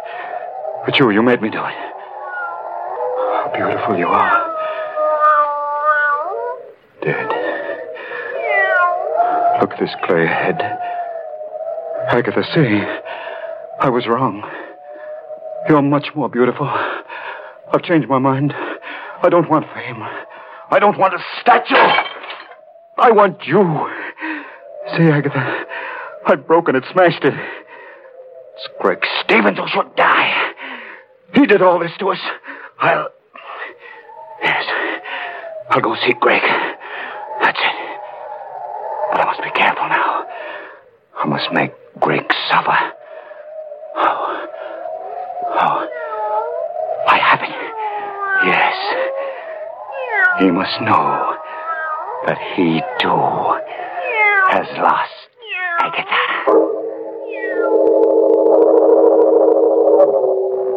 Wow, that's some yarn, Stevie. He actually strangled Agatha, huh? What happened then? He left his studio and called at the Stevens' house a little after 6. Greg Stevens and young Horace were the only ones there, except for the butler. He testified that Ivan quietly asked to see Stevens alone.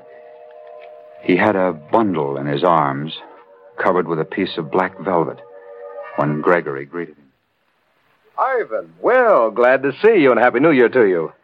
But where's Agatha? She was supposed to be with you. She'll turn up shortly. Said something about a girlfriend she had to stop by for. Oh, I see. Well, come on in, Ivan. We can have a glass of sherry while we wait. Thanks. Put your package down somewhere on the table here. Thank you. Did you get a lot done today on the head, I mean? Yes. I've finished it. Oh, good. Say, that wouldn't be it in that box, would it? Yes, as a matter of fact, it is. Well, good heavens, man, let me see it. I've been kept from all this long enough. Now that it's finished, wait. I'd Till Agatha gets here. I'm going away for a while, Stevens. Before I go, I want you to tell me something. Do you love Agatha? A lot, I mean. A lot? I worship her. I adore her. You know what you did to me when you took Agatha and my boy from me? Well, the choice was hers. I'm glad for my sake. I'm sorry for you. But I thought you were resigned by now. Resigned? You poor fool. I've lived a life of raging hate for you. Ivan, sit down. You don't have to be sorry for me anymore, Greg. You can start feeling sorry for yourself. Thorne, what are you driving at? Everything comes out even, Greg. Come over here. What's in that box? Come closer, Greg. Here. I'll take the cloth off. See for yourself. Agatha! You fiend! You beast, I'll kill you! Hurts, doesn't it, Greg? Hurts to lose Agatha. Doesn't it? I'll kill you! I'll kill you! Oh, you won't! Get away from me! You won't kill me. I won't kill you. We'll both live to remember. Thorne didn't kill Stevens? No, G.C. He knocked him out. They found his footprints in the snow along with the kids. He must have stopped to say goodbye. What a story. He slit his throat this morning as a bum on a barge. Yeah. Took his cats with him. The clay fragments I found in that box on the barge were all that was left of the clay head of Agatha. Nobody even found out how he got away or managed to stay hidden for 20 years? No. That's his secret. Well, write it up, stupid. I can't. I won't, G.C. You can't print that story. The devil I can't. Where's this Greg Stevens? Where's Horace, the kid? Find him. Greg Stevens died penniless and insane a year later. His kid was raised in an orphan asylum. Well, find the kid. Now, let's see. He'd be about 26 today. Maybe he doesn't know any of these things. What a scoop. Get busy. Look, you can't print this story. Why do you think I didn't write it up and hand it in? I feel sorry for the kid. I was raised in an asylum. A story's a story. What do I have to do? Draw you a diagram, G.C.? Why do you call me Stevie? Well, because your name is Stevens, I guess. And, good heavens. You don't mean it. Yes. My name is Stevens. I never use my first name. I don't like it. It's Horace. That's right. You're Horace Stevens. Yes. My father was Ivan Thorne.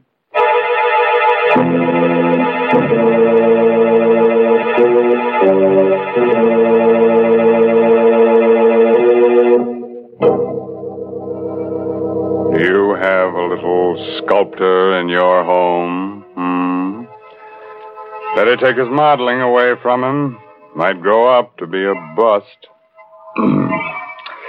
That's enough to give anybody the creeps. It certainly is, Mr. Raymond. Oh, Mary Bennett. Say, didn't you like our story tonight? Well, it was exciting, all right, but why don't you tell stories about normal, happy people? Of course, folks like that never get murdered or anything, but interesting things happen to them. Nice things, too. Like discovering Lipton's noodle soup, huh, Mary? Well, why not? Lipton's noodle soup is a good way to brighten up a meal, and good meals are a mighty important part of life. So, folks, maybe you've tried other envelope soups. But if you've never tried Lipton's noodle soup, you've got something real nice ahead of you, because Lipton's is the favorite noodle soup of them all. Our moral for tonight is don't drive alone. If you have a car, lucky you, form a carpool. Then, if you should have a flat tire, you'll be among friends on that cold, cold highway. Fun, huh? And Uncle Sam says join a carpool, too. He's not kidding. He says your carpool will help save gas and tires, so look to it, Max. Yes, this month's Inner Sanctum mystery novel is Net of Cobwebs by Elizabeth Sanksay Holding. Oh, yes, and you won't forget to look for Lee Bowman with Rita Hayworth in the Columbia Technicolor picture Tonight and Every Night.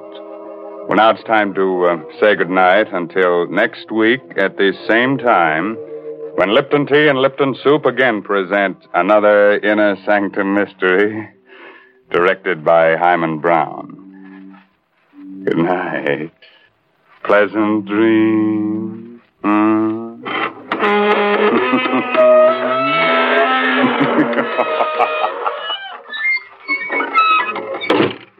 Don't forget to tune in next Tuesday night for another Inner Sanctum mystery.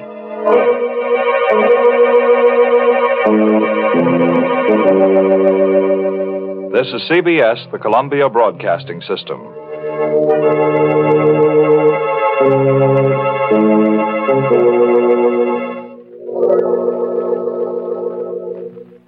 And that's Inner Sanctum Mystery from January 23rd, 1945. Death is an Artist.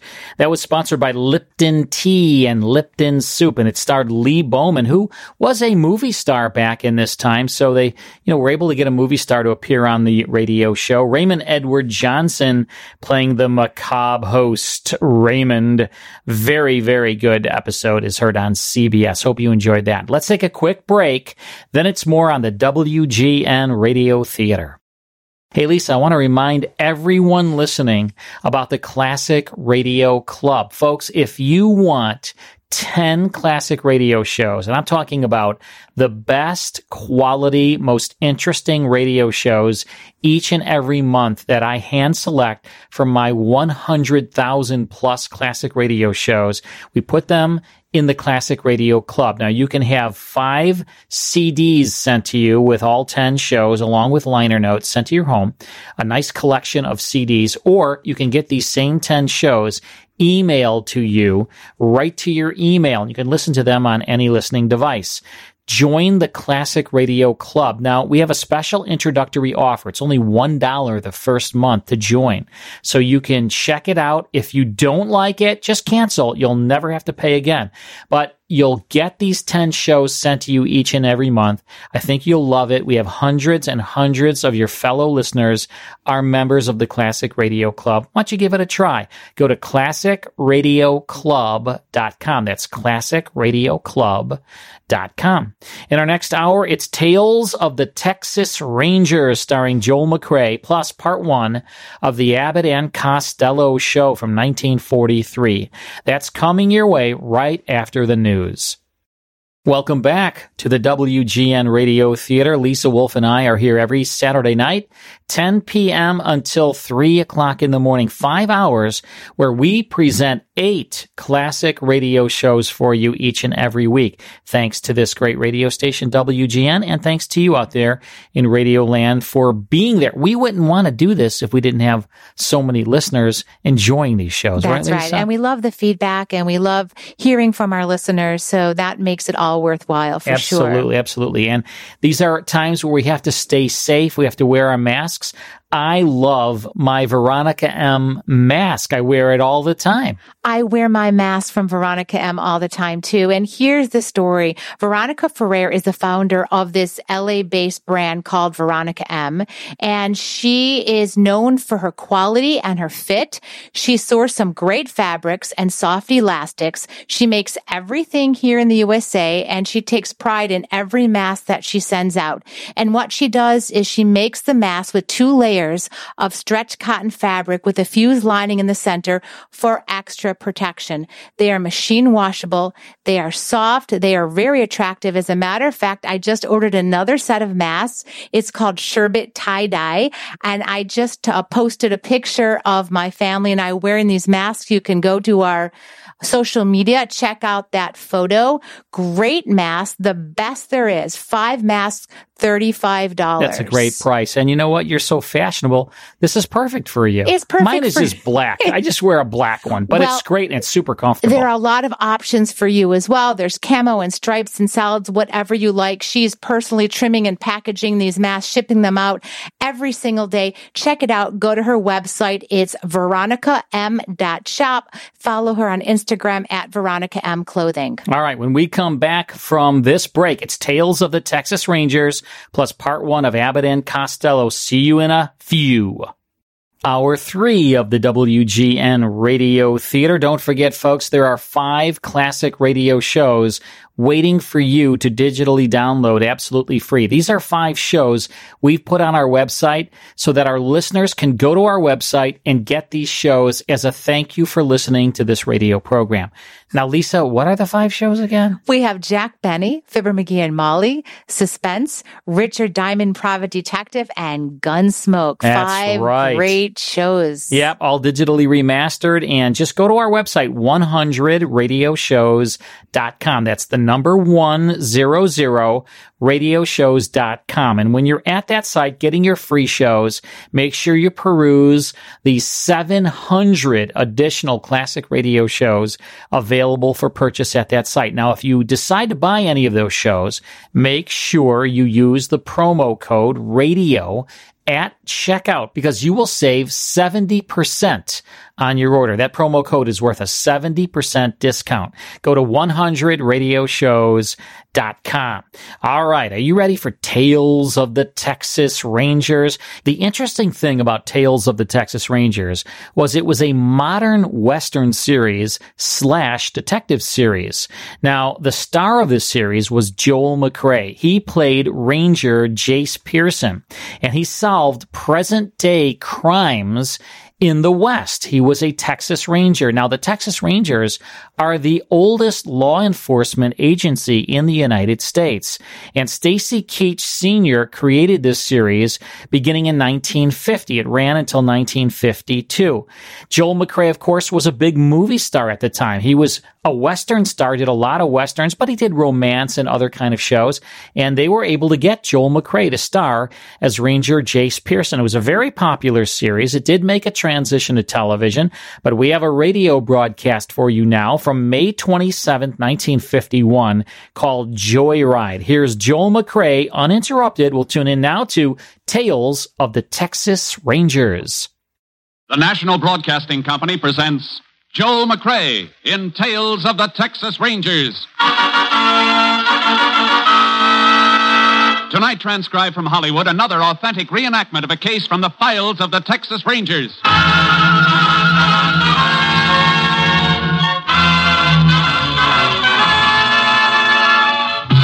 Tales of the Texas Rangers, starring Joel McCrea as Ranger Jace Pearson.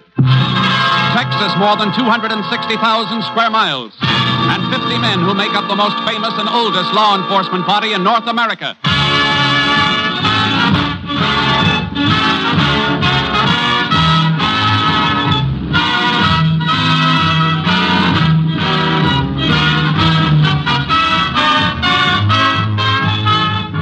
From the files of the Texas Rangers come these stories based on fact. Only names, dates, and places are fictitious for obvious reasons. The events themselves are a matter of record.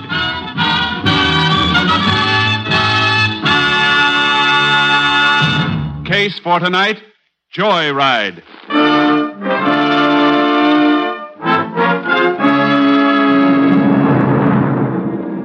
It is 9:40 p.m., December 3rd, 1946. The small town of Purdy, Texas is quiet and ready for sleep as a car turns off the state highway and into the main street. At the wheel of the car is a pimply-faced youth. Beside him, a young girl. That car still behind us? No, it kept right on the highway. What are you so jumpy about? The way he was tagging us, I thought it might be the highway patrol. You are getting chicken, ain't you, Chuck? I ain't fixing to go back to no reform school, that's all. Oh, stop worrying. This car ain't even reported stolen yet. You saw the owner go into the movie, didn't you? Okay, Ruby, okay. Fine joyride. Thought we was going to have fun. Ain't even got anything to drink. I ain't got any money. Didn't have no car either when we started. Ain't like you used to be, Chuck. We used to have lots of fun. Till you turn yellow. Don't you go calling me that. I ain't got a gun, that's all. I got one, Chuck, right here in my purse. Where'd you get it? Lifted it from my old man. What difference will it make where I got it, long as I got it? The liquor store up ahead, Chuck. See the sign? I see it. Can't hardly have a joyride without something to drink. It's late. They roll up the sidewalks in a town like this. The place must be closed. If it was closed, sign wouldn't be lit. Gonna stop, or ain't you? Sure, I'm gonna stop. See? Storekeeper's still there. Can see him through the window. Counting up money from his cash register. Could have a real party with something to drink and some money. Stay here. Keep the motor running. Give me the gun. No, I'm gonna come in with you. I can handle the gun. You crazy? Suppose he's got a gun, too. Look, he's an old man. He wouldn't dare do nothing. Come on, Chuck. We can't just sit here. You better not get rattled. Look who's talking. You're coming, or ain't you? All right, I'm coming. But be careful. I always wanted to do something like this. Shut up. Oh, howdy. Howdy. Well, we're just fixing to close. Heard your car pull up outside. I thought it was my old lady coming to get me. What can I do for you? I'd like a fifth of that bonded bourbon. Oh, you would, huh? How old are you, son? 21. 19 would be closer, wouldn't it? Maybe a year less than that for your lady friend here. I said I was 21. All right, boy. We'll say you're 21. And we'll also say that I'm closed for the night. Now you can just run along. 20, 19, 20. We ain't running any place, mister. Now you just get... What? Where'd you get that gun? I made it out of old bottle top, stupid. He told you what we want. It's on the top shelf. Get up on the stool and get it. All right. Just don't get nervous with that thing. Get the money out of the register, Chuck. Yeah, the money. You ain't going to be happy about this when you see the inside of a jail. Thanks for telling us. Because here's something you ain't going to be happy about. Ruby, you killed him. I know, Chuck, I know. Come on, we got to get out of here. No, that's what we come for. Grab a couple of bottles. Ruby, are you crazy? You're afraid, ain't you, Chuck? Get the bottles. All right. Now, let's go. Come on.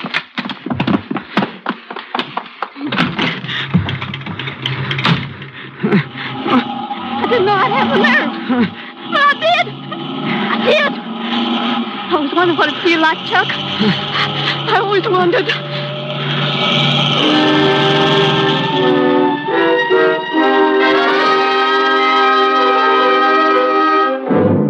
The body of Malcolm Barnes, proprietor of the liquor store, was discovered by his wife less than 5 minutes after the killing. Sheriff Frank Corcoran was summoned. He immediately phoned for the help of a Texas Ranger. Ranger Jace Pearson was assigned, arriving at the scene of the crime at 1 a.m.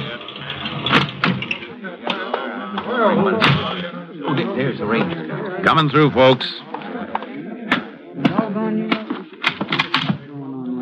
Howdy, Frank. Oh, howdy, Jace. Was hoping they'd send you. Here's a body. He the owner of the store? Yeah, Malcolm Barnes. Wife found him just like he is at about 10 or 10. Usually closed just before 10. She'd always come pick him up in their car. Doc figured it couldn't have happened more than just a few minutes before she got here. Where's the doc? Drove over to see about the funeral parlor. Body will be taken there for autopsy when we finish. I've had everything photographed. Cash register's been rifled. Uh-huh. Shot through the back 3 times. So watch out for that broken glass. Yeah, I'm watching. Place sure smells with all the bottles smashed. Alcohol dries up fast. Yeah, left big stain rings, though. Puddled right out to here before it dried out. Any of your deputies or anybody pick up any of those bottles that are cracked or broken? No, I got here right after Mrs. Barnes. Nobody's touched a thing. Why? Well, floor spotted past those stain marks. Look toward the door, a string of small spots, like something been carried that way, dripping. Jace, I was careful to see that nothing was touched, that nobody stepped in where the liquor had been spilled. Well, spots might be a break for us then, because somebody carried a bottle out of here. It must have been cracked and leaking. Mean the killer might have grabbed it up? That's right. If it marked this floor, it'd mark the walk outside, too. Come on, let's take a look. Spots run right to the door, all right. Lucky I told the deputies to keep everybody off the side of the place. Yeah, careful where you step. I want to run a flashlight along the sidewalk here. It's been mighty dry around here, Jace. Dust surface on the ground. That'll help us. Yeah, it's here, all right. Look, little craters in the dust, dried out hollow. Yeah. They only go a few feet. Marks end right here at the curb. That tells us something. Whoever was carrying that bottle got into a car. They weren't on foot. Tire tracks aren't going to help us. Mess of them all around from cars driving in and out. I wish our killer had been on foot, Frank. Why? That'd point to somebody who came from close by. Somebody in the town. Car doesn't rule that out. No, but it sure broadens the field. I'm going to call Austin and have a lab crew sent in. If we're lucky, they might lift a fingerprint or something for us to work on. That's a good idea. Phone in the store. Over there. Uh-huh. You got anything in mind for us while we're waiting? Yeah, after I call Austin, I want to check with local officers in every town around here. I'm pretty sure the killer took liquor, and if he took it, he's going to drink it. We'll check on every case of drunk driving that turns up tonight in this county.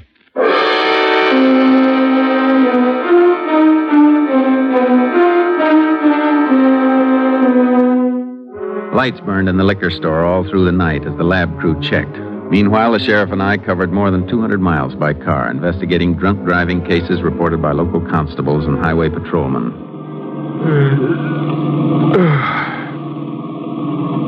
Sun's coming up, Jace. We sure spent the night running into blind alleys. None of those drivers we saw could have been anywhere near Purdy at the time of the killing. Well, our alibis all checked out. Maybe the lab crew will have a lead for us when we get back to the liquor store. Didn't you get some kind of report on the shortwave before while I was dozing? I kind of remember you talking. Yeah. An order to phone headquarters for a ballistic report. Barnes was killed by a 38 police special. Well, that's our first lead. We need more than that before we can... KTXA to Unit 10. Yeah, that's us. KTXA to Unit 10. Unit 10 to KTXA. Go ahead.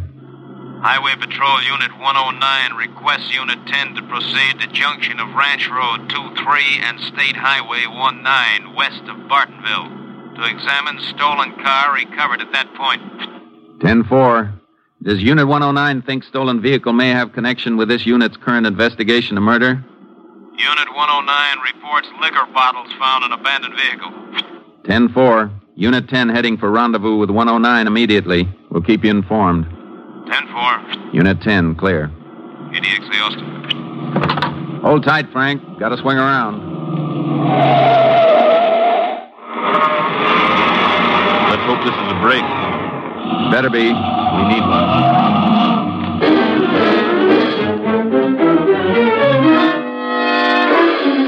Highway Patrol Unit 109 was Tommy Manuelo's unit. We spotted his car, and he flagged us down near the junction of the ranch road. The stolen car he'd located was parked off the road in a small grove of trees. I found it just before sunup, Chase. I was making the turnoff. My headlights reflected on the chrome. Just barely saw it. Then when I checked the license number, it was on my hot car sheet. Number came over by shortwave last night. Now, what time last night this car was reported stolen? I got the flash a little after 11 o'clock. Barnes was killed before 10. I know, but this car could have been missing from 8 o'clock on. Owner went to a picture show about that, and car was gone when he came out. Where was the car taken from, Tommy?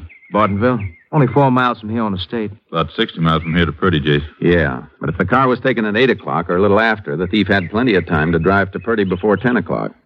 KTXA said you found some liquor bottles in the car, Tommy. Yeah, that's right. I'll show you. There you are. Empty fifth on the floor in the front seat, and there's one half empty there in the back. I'll open the back door. Government tax seal on that bottle isn't even broken. No. I didn't notice that. Oh, how could they empty half of it without breaking the seal and pulling the cork? The bottle must be cracked. Stain around it on the floor mat where it's been leaking. This is what we've been looking for, Jason. Yeah. Pick the bottle up, Frank. Don't touch the glass. Lift it with your fingers pinched around the tax stamp. Right. Grip's all right. Chip out of the bottom. Wonder why it didn't all empty out. Well, would have the bottle been standing up instead of lying flat. It emptied down until the liquor was even with the place the bottle was cracked. Then it couldn't run anymore until you picked it up. Might get some prints off of it, or maybe the empty bottle in the front seat. We can try. It's a cinch we're not going to get any from the steering wheel. No, I noticed that right away. Not with the cloth cover on the wheel. Might get something from the dashboard or the inner door handles, but well, I don't know. Not often you pick up good prints on a car. There's a piece of cleansing tissue on the floor there. Here. Looks like lipstick stain on it. That's what it is. Another little thing on the floor mat here. Ah, gold bobby pin. Yeah. Lipstick is kind of a light shade. Could have been a woman in this, too, Jace. Probably a blonde. Of course, that bobby pin and the tissue might have come from the owner's wife or his girl. Oh, I doubt that, Sheriff. How come, Tommy? Well, owner of the car is a colored man, Jace.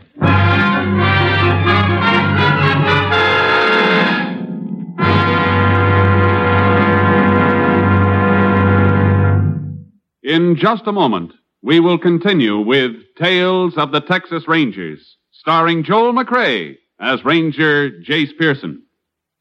3 chimes mean good times on NBC.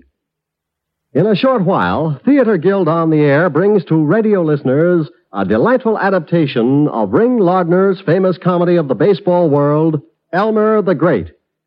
Starring in the title role will be Hollywood favorite Paul Douglas. as a pitcher whose skill on the baseball diamond is exceeded only by his good nature and ability to attract trouble. That's later today for Elmer the Great, starring Paul Douglas, presented by Theater Guild on the Air. We continue now with Tales of the Texas Rangers and tonight's case, Joyride, an authentic story from the files of the Texas Rangers.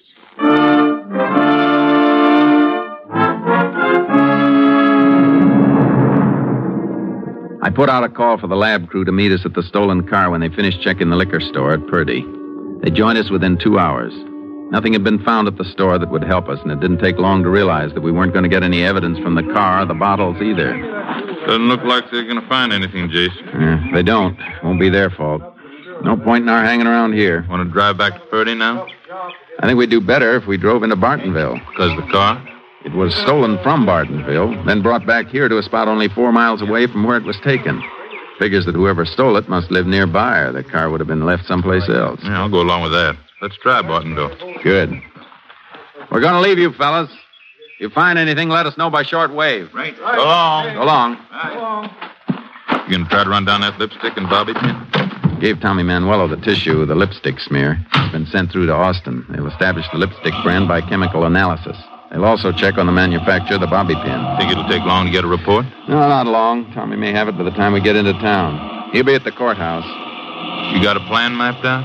Yeah, won't be too many places handling lipstick and bobby pins. We get the brand names, Tommy and I can check the stores and see if salesgirls remember any women who use that shade of lipstick or the pins. What'd I do? Check into the hotel and get some sleep? No. We got one more thing to look for. The gun that killed Barnes.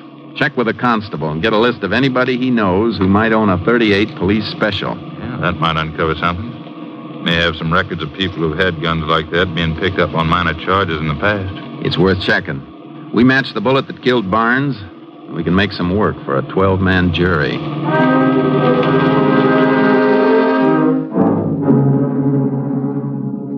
Tommy Manuelo had the information on the lipstick and bobby pin examined by the Austin lab. We started a check of drugstores and general merchandise outlets that carried the items. We couldn't get any concrete information from salesgirls or clerks. Well, another drugstore on the next corner, Jace. Oh. You know, some of these sales clerks don't seem to have very long memories. Can't blame them. Things we're tracing are both cheap items. Girl on her feet all day gets so she can't remember much except bunions. I guess you're right. Well, I sure hope the sheriff is doing better than we are. I hope so, too. Hey, Jace, Tommy, wait up. Hold it, Tommy. Here comes Frank now. I've been tracking you for 20 minutes. You finished checking already? Yeah. And I come across something I think we ought to look into right away, Jace. There's a fella named Jim Hammer filed a report with a constable last night, just before midnight. Said a gun been stolen from his house, 38 police special. Hey, isn't that what Barnes was killed with, Jay? Yeah. Get any information on this Jim Hammer? Yeah, sure did. He's night watchman around the cattle pens over to the auction barn. Told the constable he'd missed a gun when he was getting ready to go to work last night. Couldn't find it in the drawer he keeps it in. You get Hammer's address? Yep, 214 North Spruce. Tommy, you keep checking the stores. We'll meet you at the courthouse later. Right, Jace. All right, Frank. I left my car on Main Street. Let's go.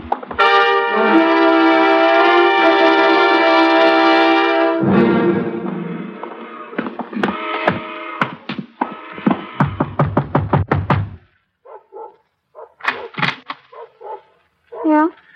I'd like to talk to Jim Hammer. He ain't home. You know where we can find him? Over to the auction barn, maybe. I thought he was the night watchman over there. Yeah, he goes there during the day sometimes when there's a sale. There was auctioning this afternoon. You look kind of young. You're not his wife, though, eh? No, I'm his daughter, Ruby Hammer. It's after 5 o'clock, Jace.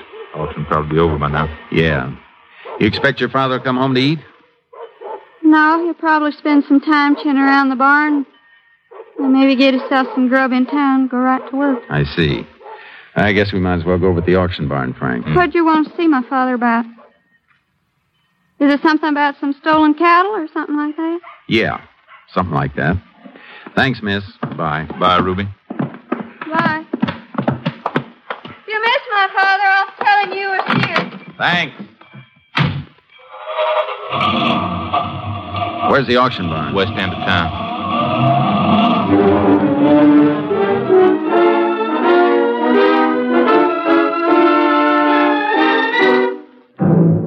Jim Hammer wasn't hard to find.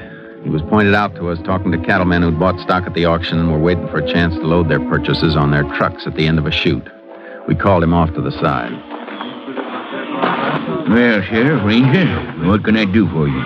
Constable says you had a gun stolen from your home last night. Oh, that gun wasn't stolen at all. Huh? Reckon I just didn't look sharp enough last night. Found it this afternoon, but in a different drawer from where I usually keep it. Is that the gun you're carrying right there in your holster? Yeah. You mean to say you just took a look in one drawer last night before coming to work and reported that gun stolen without being sure? Well, I was sure last night. I reckon I just overlooked it, that's all. It's pretty hard to overlook a 38 police special. You couldn't have looked very hard. Well, I all but emptied the bureau out. I was in a hurry to get to work. I guess I just plain missed it, that's all. Ain't no reason for you to jump on a man. You reported to the constable when you thought the gun was missing. Now, how come you didn't let him know you'd found it? Well, I suppose I should have. I didn't think it was no rush. Besides, what's the harm? It's my gun, ain't it? Let's have it. Well, sure, Don't you pull it. Just turn around. I'll take it myself. Hey, what? He said turn around. Okay. When did you fire this gun last, Hammer? I can't even remember the last time. Ain't had no call to fire it. Haven't, huh? Smell this, Frank. Yeah, it's been used all right not long ago. You're crazy, I tell you. I ain't fired that gun in months. Somebody has. You better come with us. Come where with you? To the courthouse, Hammer, until we check on a few things. Check on what? A liquor store owner named Barnes was killed last night in Purdy. Shot 3 times through the back by a 38 police special. Are you trying to frame me for something? I was nowhere near Purdy last night. We know you filed a report with the constable around midnight, Hammer. But where were you between 9 and 11 o'clock last night? I was home, sleeping. My daughter can tell you that. Well, go ahead, Hammer. What are you stopping for? My daughter wasn't home. I just remembered she went out about 7 o'clock. And nobody saw you during those hours, huh? No, nobody. But I was home, I tell you. You gotta believe me. That gun ain't been fired. If we're wrong, you got nothing to worry about. Come on. Yeah, have to get that gun to your lab, Jace. Regular flight to Austin goes out in about 45 minutes. Good.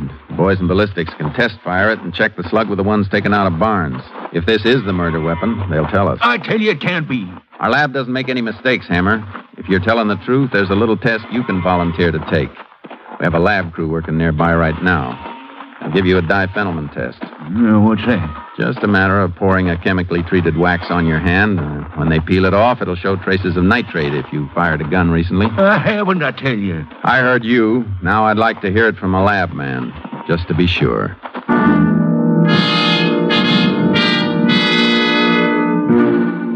We got the gun on the night plane to Austin. The stolen car had been brought into a garage in town. We waited for the lab crew to finish with it and then had one of the men go to work on Hammer's hands. By 10 p.m., we had the answers. 2 answers that didn't fit each other. What are you keeping me here for, Ranger? You heard what the lab man said. My hands are clean. Wasn't no nitrate on them. That doesn't settle everything, Hammer. While he had you in the next room going over your hands, I had a phone report from Austin on your gun. You'd better talk up, Hammer. Your gun's been identified as a murder weapon. That's a lie. You weren't in bed at 10 o'clock last night. You were in Purdy driving a stolen car, and there was a woman with you. That ain't so, I tell you. You run around with any blonde women? The only blonde woman I ever run around with was my wife. She died 6 years ago. That gun was missing from my house last night. Somebody must have taken it, then put it back again. Oh, sure. My hands was clean, wasn't they? Howdy, Jace. Sheriff? Oh, Tommy, I almost forgot about you. You find anything, Tommy? I think so. There's a 5 and dime store. It was closed when I got to it, but I got the address of the woman who works the cosmetic counter. Went out to see her. They handle the lipstick and pins we've been checking on. She gave me the names of a few women that she remembers who buy both. Here's a list. Well, read off the names, Jace. Maybe if Hammer's girlfriend is listed, he'll admit he knows her. Well, there's one name on here you'll admit to knowing all right. That's what you think. That's what I know. It's your daughter, Ruby Hammer. The sheriff and I drove Hammer back to his house, but Ruby wasn't there. We waited around, looking through the house. First she tried to pin it on to me, and now it's my daughter. Are you crazy? She's only 18 years old. Was she with you last night? No, she was out on a date. With who? Well, how should I know? All I know is she wouldn't get into no trouble like this. I've heard that same speech in 100 courtrooms, Hammer. Jace, come here a minute. Yeah? What is it? Girl's coat in this closet. Smell. You keep any liquor in the house, Hammer? No, never. There's something else, Jace. Photograph. Yeah. Hammer's daughter and some boy. Let me see that again. I know this kid, the boy. I sent him to reform school 3 years ago. His name's Chuck Allenby. What was the charge against him? Something that fits this case like a glove. Automobile theft. And my daughter wouldn't go out with nobody like that. Of course not, Hammer. She just got a habit of posing for pictures with people she wouldn't go out with. I'm going to get my car out of sight, Frank, and we'll sit down and wait for Ruby's date to bring her home.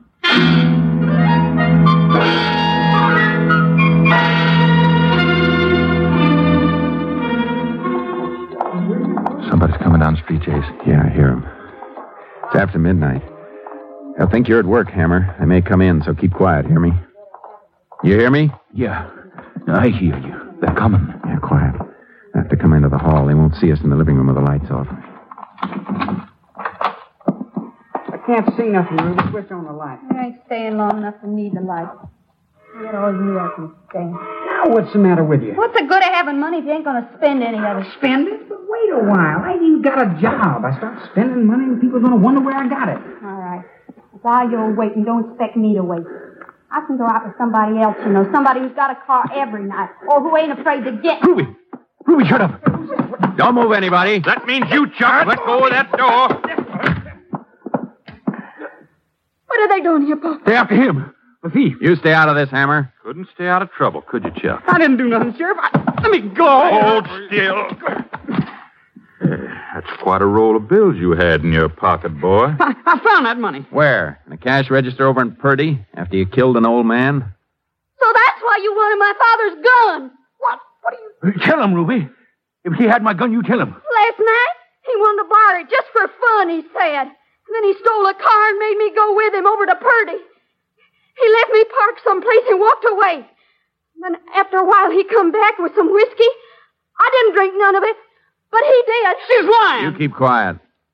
You say he didn't park near the store? No, he walked from where he left me. I don't even know what he done. You're lying, Ruby. When the old man was killed, whoever gunned him ran out of the store with a dripping bottle and got into a car not more than 10 feet from the entrance. And I didn't shoot him. She did. He's lying. Ruby's only a little girl. You can prove he's lying. Give him the same test you give me on his hands. What kind of test? With a pour wax on your hands, you can tell if you fired a gun. Ruby, come back here. Hold still, Chuck. Get away from that stove, Ruby. No, Ruby, don't. Come away from there. Oh, Ruby, why'd you do it, Ruby? What'd you do it Better for? save that, Hammer. If you got any butter, get it fast. Yeah. No sudden move, Chuck. I won't try nothing. What you do, Jason? Ran into the kitchen here and pulled the lid off the cook stove and jammed her hand into the hot coals. Here's the butter, Ray. Here's the butter. Thanks. Oh, Ruby. I can fix that burn a little with this, Ruby. Doc can fix it for you better later on at the jail.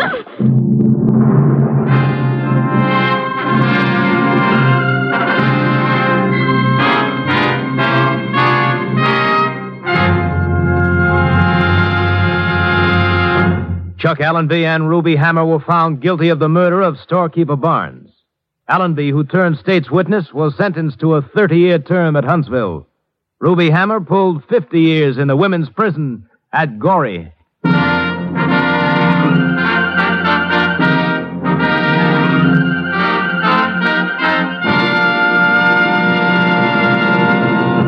And now, here again is the star of our show, Joel McCrea.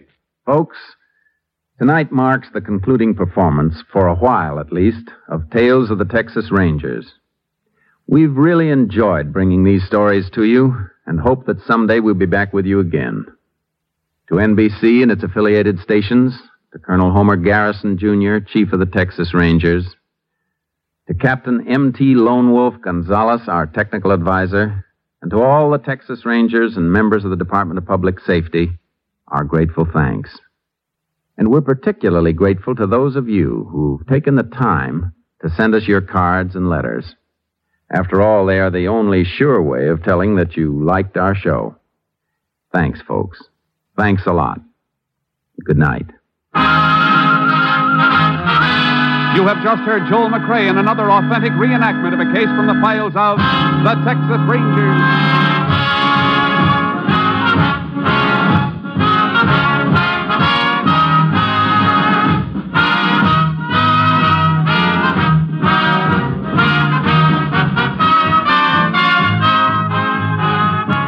McCrae will soon be seen starring in the Universal International Technicolor production Cattle Drive. Tonight's case included Tony Barrett, Sam Edwards, Peggy Weber, John Frank, Barney Phillips, and Bill Johnstone. This story was transcribed and adapted by Joel Murcott, and the program was produced and directed by Stacy Keach. This is Hal Gibney speaking.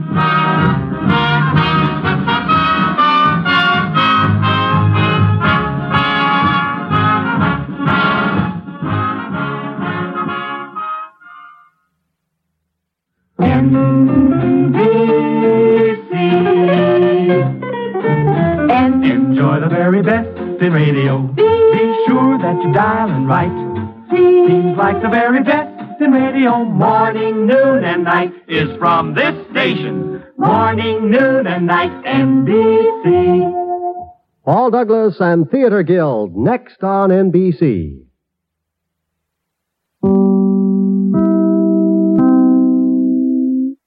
And that's Tales of the Texas Rangers from May 27th, 1951, with Joy Ride that starred Joel McCrae, also in that cast, Tony Barrett, Sam Edwards, William Johnstone, and our good pal Peggy Weber. That was sustained over NBC. Okay, time now for one of the funniest radio series of all time, Abbott and Costello. Of course, they gained great fame with their comedy routine, The Who's on First, but they had a radio series, they had a television series. They made some of the most successful films for Universal. I mean, you know, the Abbott and Costello meets Frankenstein movie saved Universal Pictures from bankruptcy. There would be no Universal Pictures today were it not for Abbott and Costello. We have a radio broadcast going back to December 16th, 1943. Their special guest is Lynn Barry. Here's part one of the Abbott and Costello show.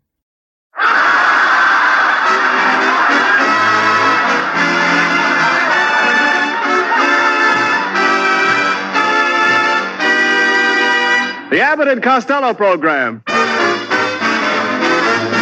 Tonight's special guest, star of the 20th Century Fox picture Tampico, Miss Lynn Barry, and starring Bud Abbott and Lou Costello.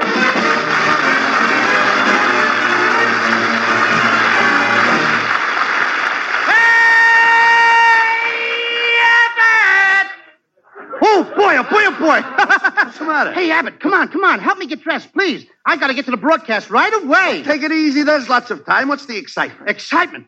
Tonight we're having Lynn Barry as our guest star, and I'm going to make love to her. Boy, oh, boy. All right. See, if I'm late, she might walk out on me. So what? Let her walk out. There's plenty of fish in the sea. Yeah, but who wants to park in the dark with a shark? Please. Never mind. Come on. Get your clothes on and let's go. Okay, now, kid. Hey, listen, Abbott. I'm waiting for my new suit. Boy, it's going to be beautiful. It is? The most gorgeous suit you ever saw. Is that right? Yeah, the coat is red with green stripes.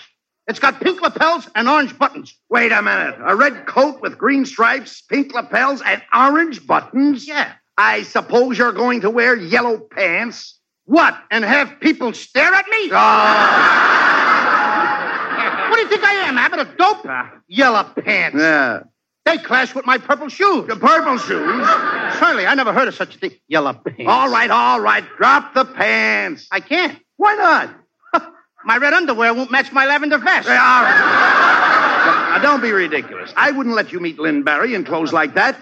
You'd better wear one of my suits. Here, I'll lend you my dress suit. That old thing, it's full of moth holes. Oh, there isn't a single moth in that suit. You said it. They're all married and got children. Now, wait a minute. Just a minute. We don't have any moths in our clothes closet. No moths, eh? No. Just open that closet door and see. Okay, I will. No moths, eh? All right, so there's one. One! That was the mother. Here comes the children.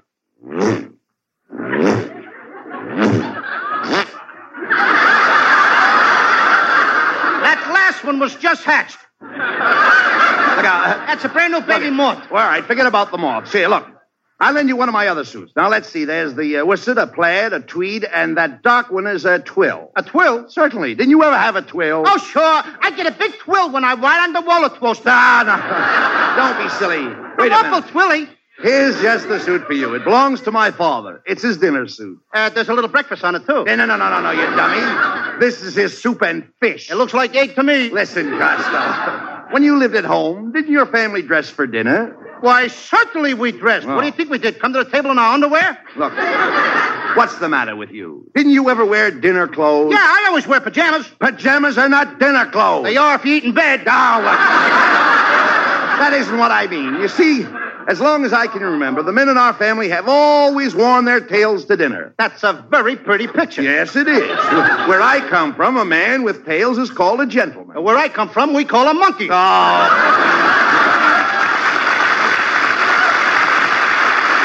After all, that's what they call them. Come in. Oh, it's Ken Niles. Ken Niles. Ken. Costello needs a suit in a hurry. Can he borrow yours? I'll have to go outside and ask a little woman. Little woman? Her neck alone is 3 feet long. I heard that remark, Costello. I'll have you know my neck is not long. Oh, no? Last time I saw a neck like that, a jockey was bending over it. Am I insulting you? Woo! How dare you compare me to a horse?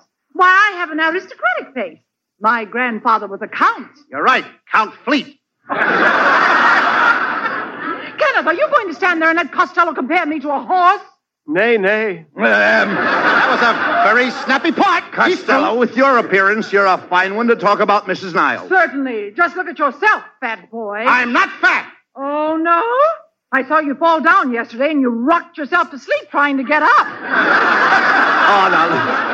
Now, look, let's stop this fighting. Look, Mrs. Niles, Costello has to borrow a suit for the broadcast tonight. Yes, dear. May I lend him mine? Kenneth Niles, before I let you do that, I'd lock you up in the attic. But, gee, dear, you just let me out. Come in. Hello, boys. Oh, it's my friend Meyer, the butcher. What's going on, Meyer? Oh, boy, Louie, am I excited. What is happening to me today shouldn't happen to 2 dogs. One dog couldn't handle it. Why, what's the matter? Oh, it's my wife, Sophie. After 10 years, it's going to happen. Today is the day, and I got to be by her side. So you got to come over right away, Louie, and take care of my butcher shop, huh? Now, wait a minute, Meyer. I can't do that. We're going to broadcast. I'm going to do a love scene with Lynn Barry. But, Louie, would you rather do a love scene with Lynn Barry than mine butcher shop? Can a duck swim? That's a silly answer. You ask silly questions, you get silly answers.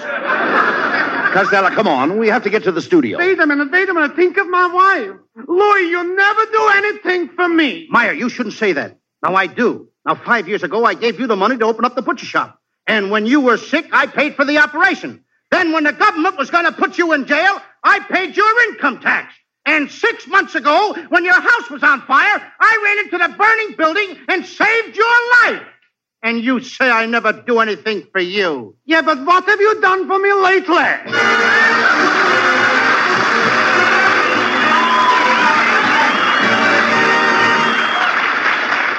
Well, Costello, you had to open your big mouth just because you want to help Meyer. We're stuck here in a butcher shop. Now, come on. We might as well get the orders out. You dress the chickens. Me dress the chickens? Why should I? They're old enough to dress themselves. No, I'll dress the chickens. You bring me the other fowl. What fowl? Duck. Why should I duck? I'm not ashamed to help Meyer. No, I mean duck. Duck in the icebox. Why should I duck in the icebox? You duck in the icebox, you big sissy. Now, here, take it easy. I'm glad to help my friend Meyer and his wonderful little woman. All right. I know what they're going through. Why, only last week a little stranger came to live at our house. Really? Yes, my sister married a midget. Oh, come on. Costello, you're impossible. Hello, Meyer's Butcher Shop. Hello? This is Meyer on the wire. Oh, Meyer, how's the wife? Anything happened yet? No, Louie, it's a very slow process. How's things by the shop? Oh, listen, Meyer. Mrs. Jones sent back the Christmas turkey you sold her. She says it only has one leg. What does she want to do, eat it or dance with it? Oh. Well, did Meyer say when he's coming back? Do you realize that Lynn Barry's probably at the studio now waiting for us? Now, Abbott, this is more important. Let her wait. I got plenty of women waiting for me. 50, 60, 70. 50, 60, 70? Yes, and I wish I could find some a little younger. Oh, come on. Now, Abbott, beautiful women always chase me. At any minute, a gorgeous girl is apt to walk in that door. Oh, there you are, Costello. Oh. So you want to borrow my Kenneth suit, eh? So you were going to make love to Lynn Berry, eh? And now I find you in a butcher's shop, eh? You're going to run out of coupons. Costello, for your information, Mrs. Niles is one of Meyer's best customers. Yeah. Now take her order. Huh? I said take her order. Take her order where? Did you come in with an order? Never mind that. What do you want me to take it? Just take it. Listen Somebody is lost. Mr. Costello. Yes, dear. I want 20 cents worth of dog meat. Shall I wrap it up, or do you want to eat it here? No, that's the last straw. Now, you see? Now look what you've done. Oh, I've never been so insulted in all my life. After all these years of trading with I have to come in here and be humiliated, insulted. Costello, don't stand there. Apologize. Okay. Come on. Mrs. Niles, if I said anything to offend you, I'm glad of it. Costello, I said apologize. Okay. Mrs. Niles, I'm sorry I suggested that you eat the dog meat here. That's the first portion of the Abbott and Costello Show, December 16th, 1943. Bud Abbott, Lou Costello, and their special guest, Lynn Berry. Also in that cast, you heard Connie Haynes, Ken Niles doing the announcing. That was sponsored by Camel Cigarettes. We have removed the Camel Cigarettes commercials. We don't want you to smoke. Plus, I don't think we can air commercials on the radio. Definitely not. Yeah, hope you enjoyed that first portion of Abbott and Costello. We'll have the conclusion to it, along with the Mole Mystery Theater in our next hour. Let's take a quick break. We'll be right back. Lisa, I know you're a fan of cold hard cash, so am I. And if you have jewelry that's just sitting in your dresser drawer or in a safety deposit box, why not turn it into that green stuff? Turn it into cash by calling Matt Burdine. I'll give you his number, 800-875-4418. Matt Burdine owns Burdine's Jewelry. Now, their website is Burdines.com, which is BURDEENS.com. When you mention this radio show, you will receive a free appraisal on your fine jewelry, and Matt will pay you top dollar. I have sent them a lot of people, many of my friends, many of my family members. Everyone has been really happy. I trust Matt Burdine.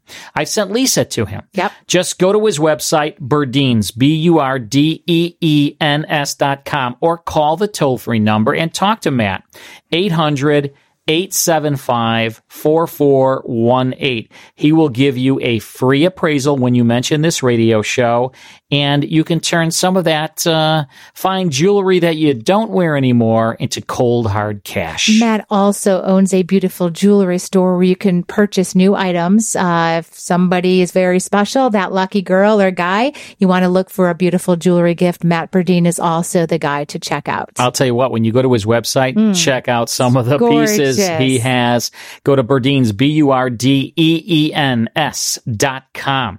All right, when we come back from the news, it's the conclusion to Abbott and Costello, and then a good mystery on the Mole Mystery Theater from 1945. That's all coming your way right after the news.